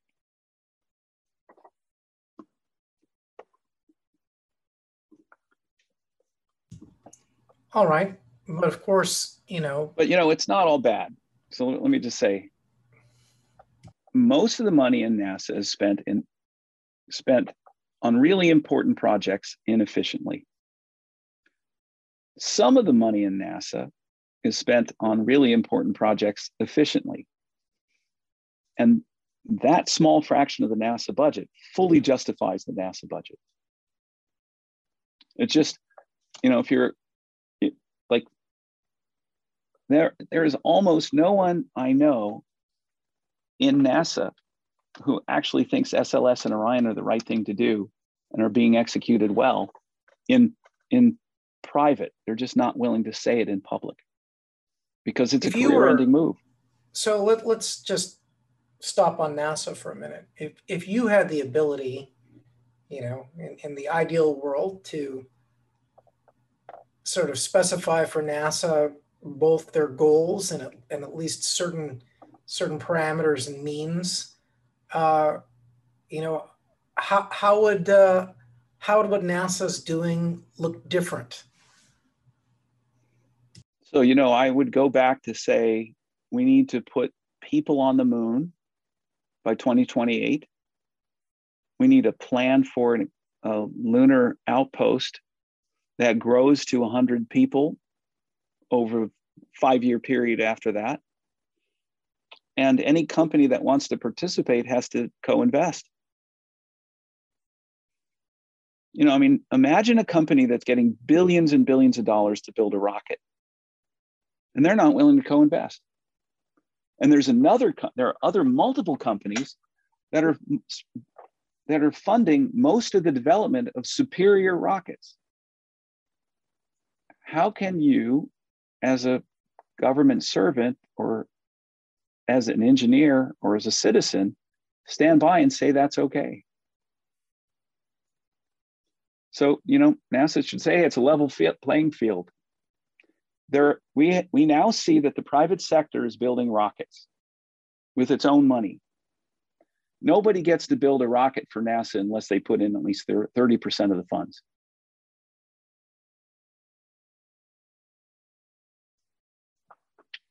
All right. NASA's not the only game in town. What about Department of Commerce and FAA? What do you see as their roles, and what's their tasking in a world to get to the exciting vision you've outlined? My view is that the FAA does a pretty good job with launch certification.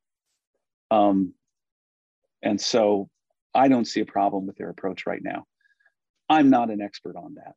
And as far as commerce goes, make sure that there isn't corruption. Make sure that there aren't, just make sure the process is fair and balanced. Make sure that the process is fair, that people know the rules and they're following the rules. So then we now have fairly recently a U.S. Space Command and a U.S. Space Force. What do you see their roles in this future you've outlined?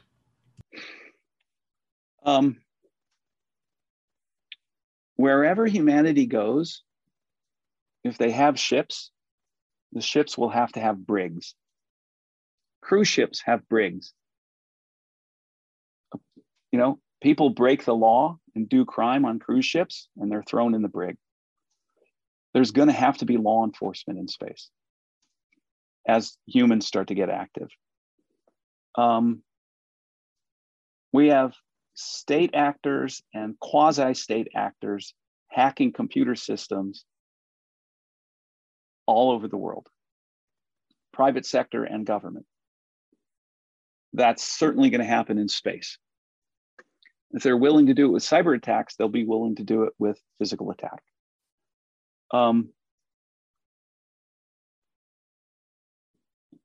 There will be need for rescue in space. So functions like the Coast Guard, so I think I'd like the Space Force to, I would have preferred that it be called the Space Guard rather than the Space Force. I'd like it to be very clearly a defensive capability,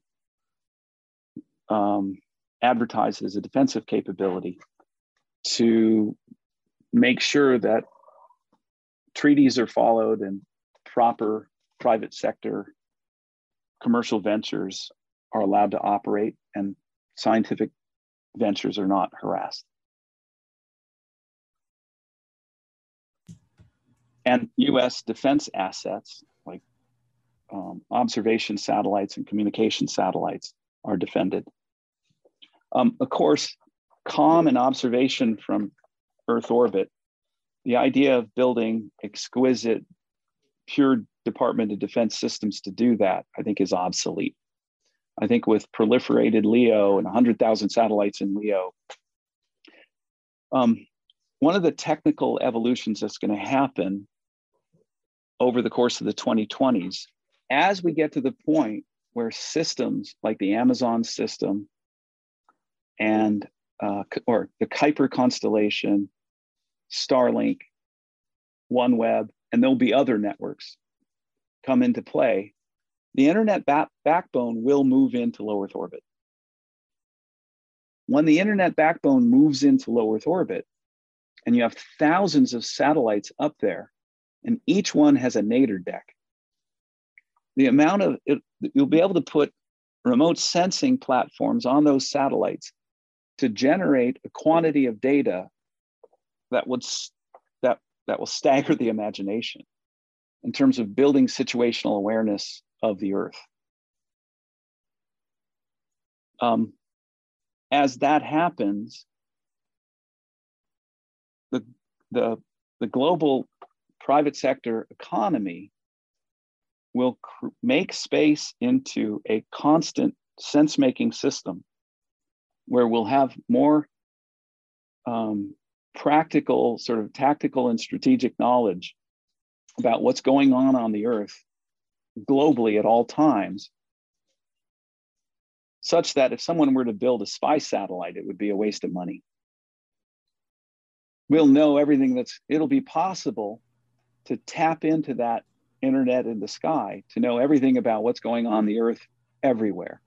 You'll know immediately if a house is on fire in a city in a country far, far away, if you want to. What then do you see as the future of the National Reconnaissance Organization? It should be tapping in, so NRO and the National Geospatial Organizations should be tapping into commercial networks. Do they remain independent, or do you see them getting folded under the Space Force? I don't know. I don't know what the most efficient way to do that is. So I wanted to ask, you laid out such a plethora of roles and a diversity of functions that the future Space Force may grow into that it doesn't do today. What about planetary defense against asteroids and comets? Who do you think ought to have that role? Is that a Space Force or U.S. Space Command job? And how does the sort of things that Transastra is pioneering make that more or less a possibility for humanity? Well, we have a technology that we're extremely excited about for space situational awareness, for understanding what's going on in space, called the Sutter Telescope Survey. And we're super excited that NASA has recently provided us a grant to build a technology demonstrator of the Sutter Telescope here on the ground. So we have hardware coming together right now in the lab on Sutter. Sutter is based on a series of innovations that each in themselves is not that unique and powerful, but when you put them together, will allow us to discover every year 350 times more asteroids, discover and track 350 times more asteroids than have been discovered in the entire history of astronomy. That's with the Sutter Survey Space Telescope Network. That hopefully the ground demonstration that we're doing now will allow us to start working towards building that network. We're building Sutter. Sutter is named after Sutter's Mill, where gold was discovered in California, with the idea that it'll discover so many asteroids that it'll be like the discovery of gold in California and lead to a gold rush in space. Sutter will also revolutionize sensing for planetary defense. The risk of a major asteroid impact really doing a number on human civilization is quite modest. The risk of a major asteroids hitting a city and taking out a city is not negligible. It's a serious risk. It's one that we should take seriously. However, nobody should go outside with an umbrella being concerned that they're going to be hit by an asteroid on any particular day. I've advocated for many years that the government have a series of plans in place with contract vehicles and possibly hardware standing by to move quickly based on different observational scenarios of incoming comets or asteroids.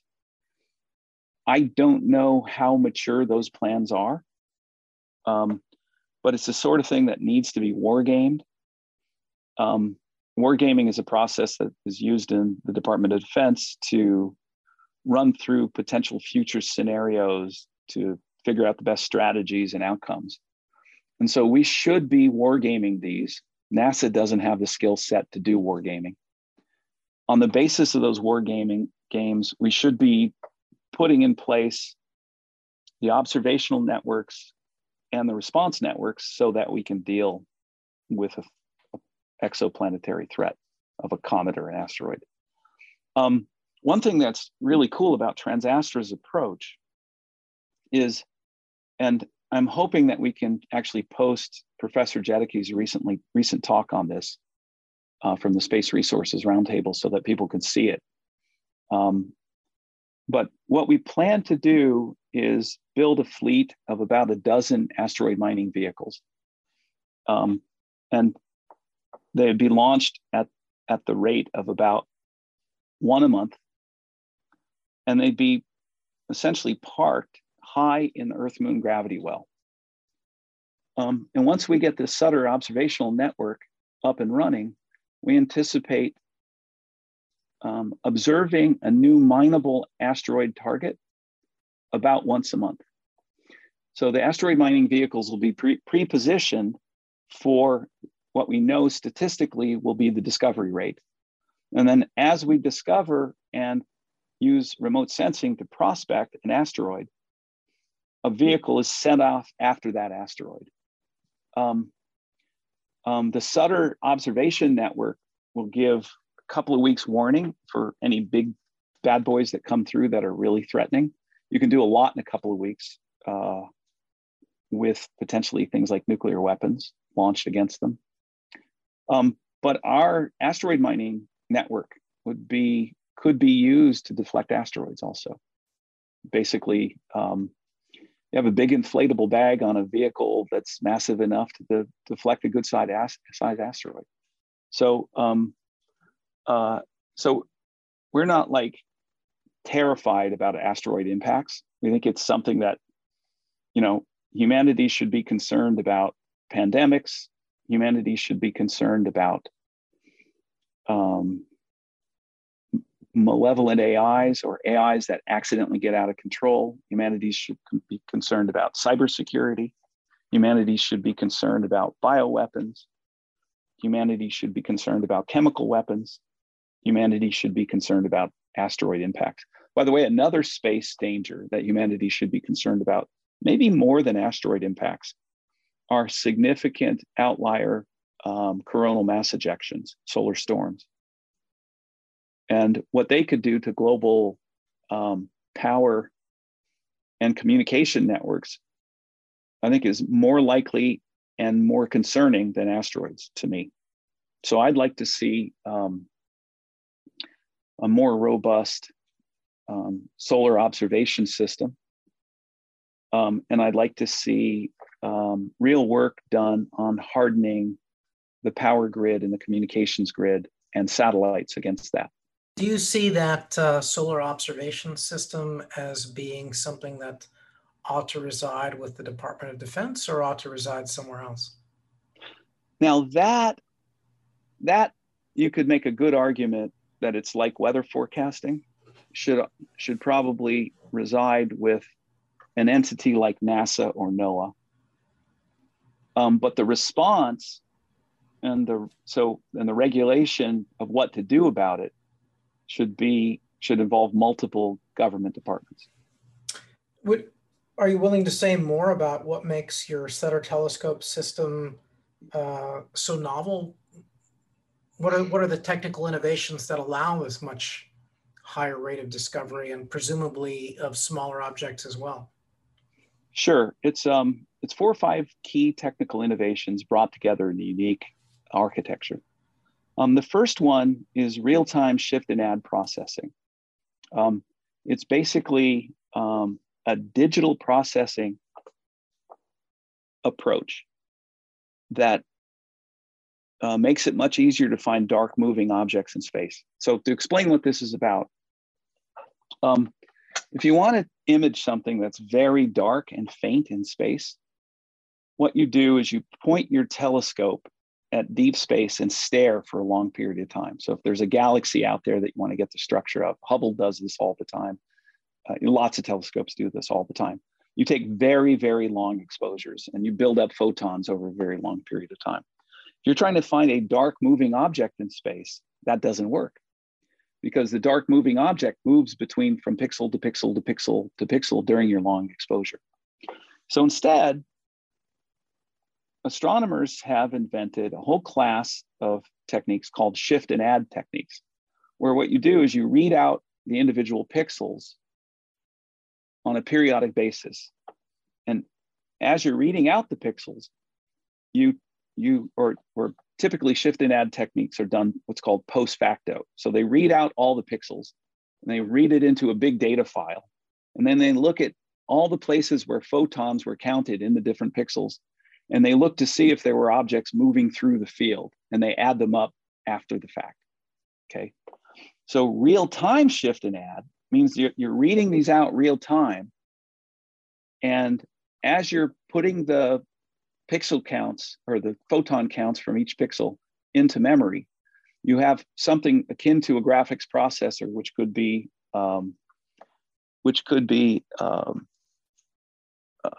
something like a Vertex, or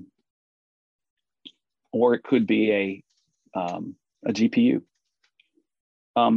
And with CMOS detectors, which are the type of detectors that are in mobile phones, for example, you can do the readout fairly often. And with modern GPUs, it should be theoretically possible to do it real time. Strangely enough, that has never been demonstrated.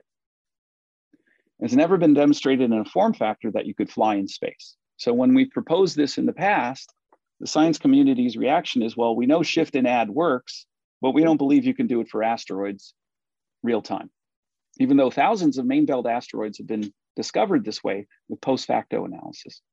So we have a code written by Pete Gorell, who is the PI of our NIAC phase 2 in this area, which will run on a GPU on a regular laptop that all of the metrics and the test of the code say it'll run real time. So that's innovation number one. We think it can be packaged into a small satellite form factor. Innovation number two is we've come up with an observation pattern, a type of compound telescope, where you take a large number of telescopes and you pre-position them relative to each other in terms of where they're looking in the sky to form either a push broom or a cross in space. And then if you put that together with a shift and add, by the way, the particular algorithm that Pete has written on shift and add is called match filter tracking. And Pete deserves a lot of credit for his pioneering work in that area. So shift and add using match filter tracking is innovation number one. Innovation number two is building a compound telescope in place of a single telescope.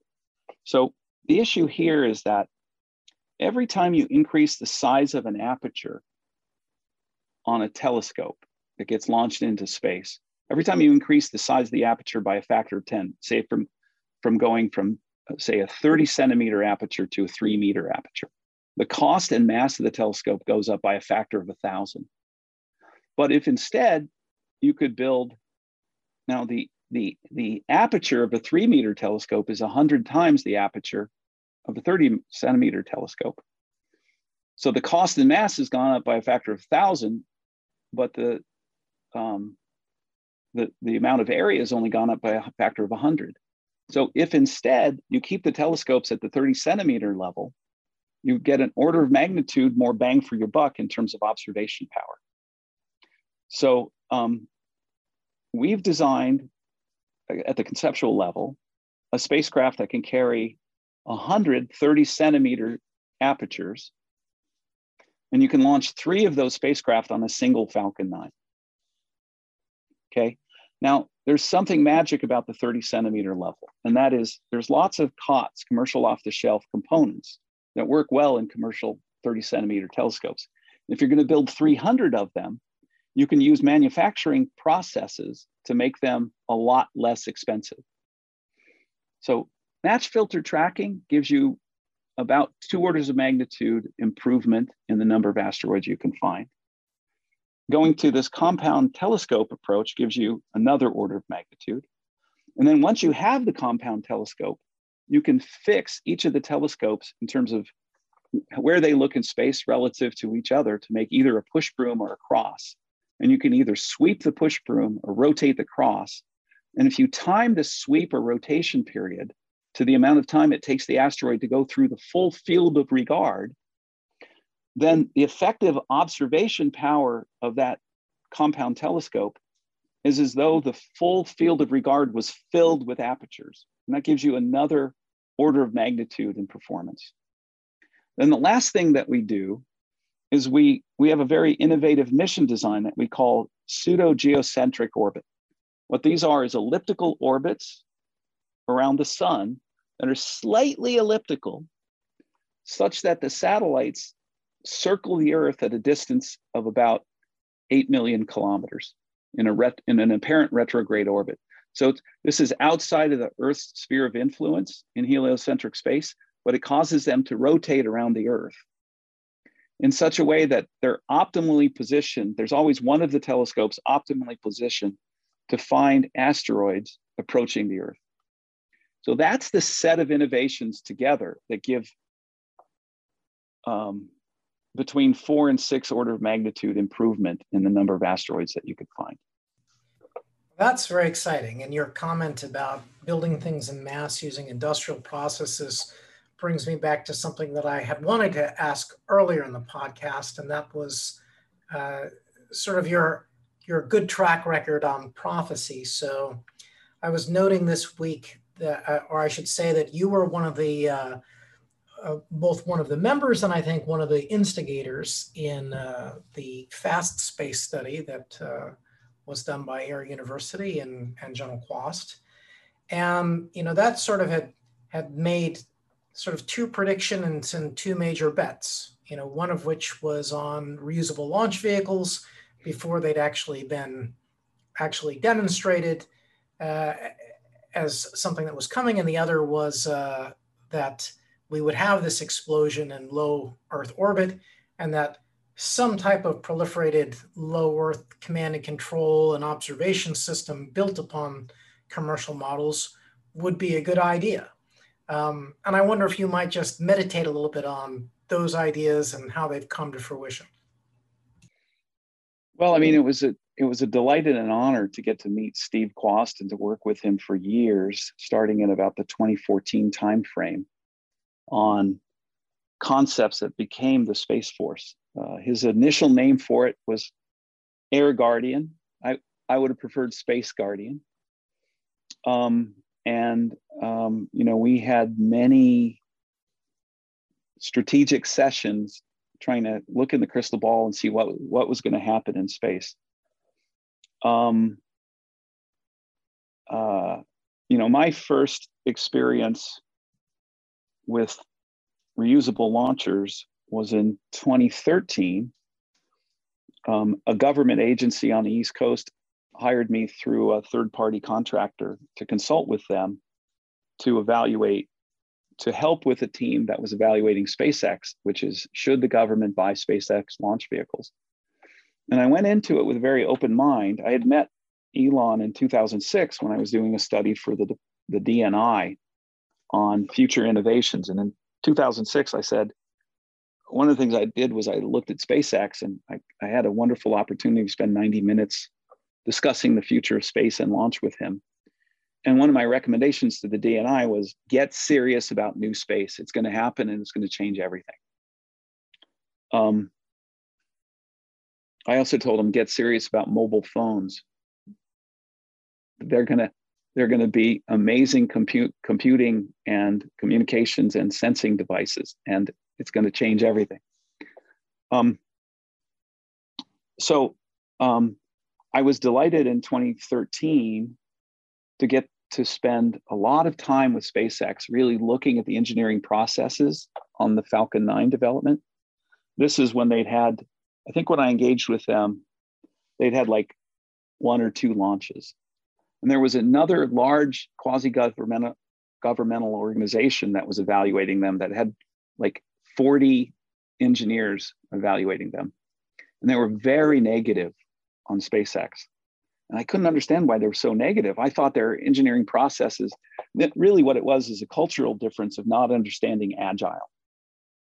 And this government agency that had brought me in specifically because they felt as though I could speak Silicon Valley, and that I would be able to communicate with the SpaceX team. And I got to meet this wonderful guy, John Murator, and then Hans, who was like their chief engineer at the time, and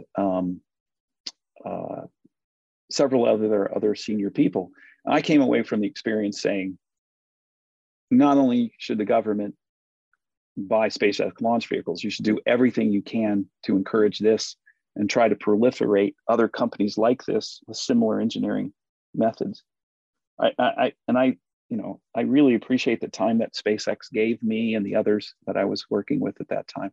It was a lot of fun and fascinating, really opened my eyes. So that's why I was, and that's part of the reason why I was in a position to help the great Steve Quast in his work. And, it was his leadership, in my view, that led to fast space, and I think it had a profound effect on starting the Space Force.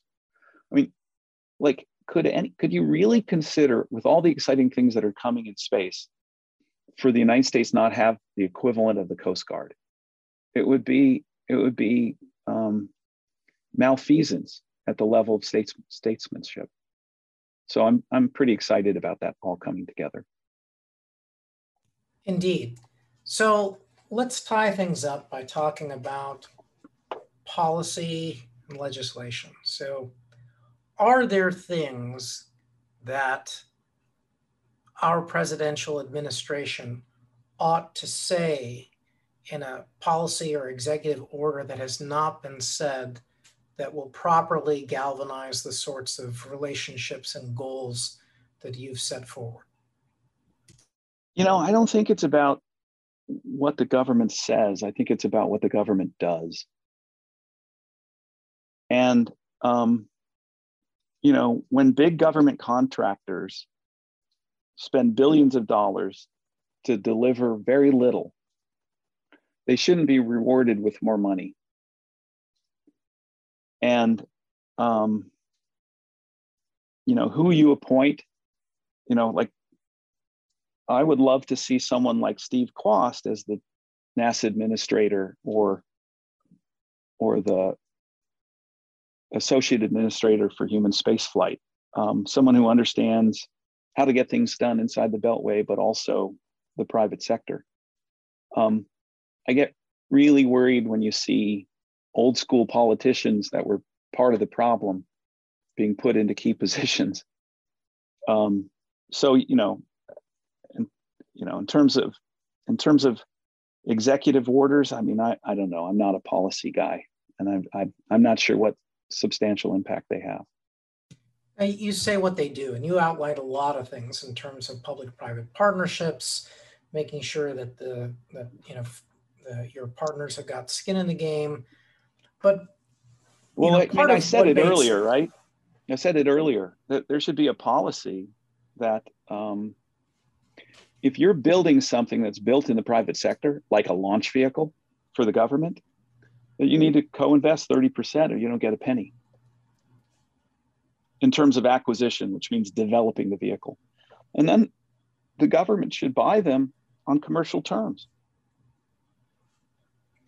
So the other question I had was, what about just the commitment to be the anchor purchaser? I mean, like, particularly for a company like yours, how big a difference is it if the United States declares that they're willing to buy some certain amount of propellant or minerals at a particular point in time? I mean, how big a market influence is it for the U.S. government to actually buy commodities? It's huge. So if the government said, we're going to set up a public-private partnership to buy water in orbit, and we will buy 100 tons of water at Earth Moon L2 for $1 billion. And we'll co-invest in the development of the architecture as long as the players are also co-investing. We'll co-invest, I don't know, $2 billion. We would have asteroid mining in 7 years.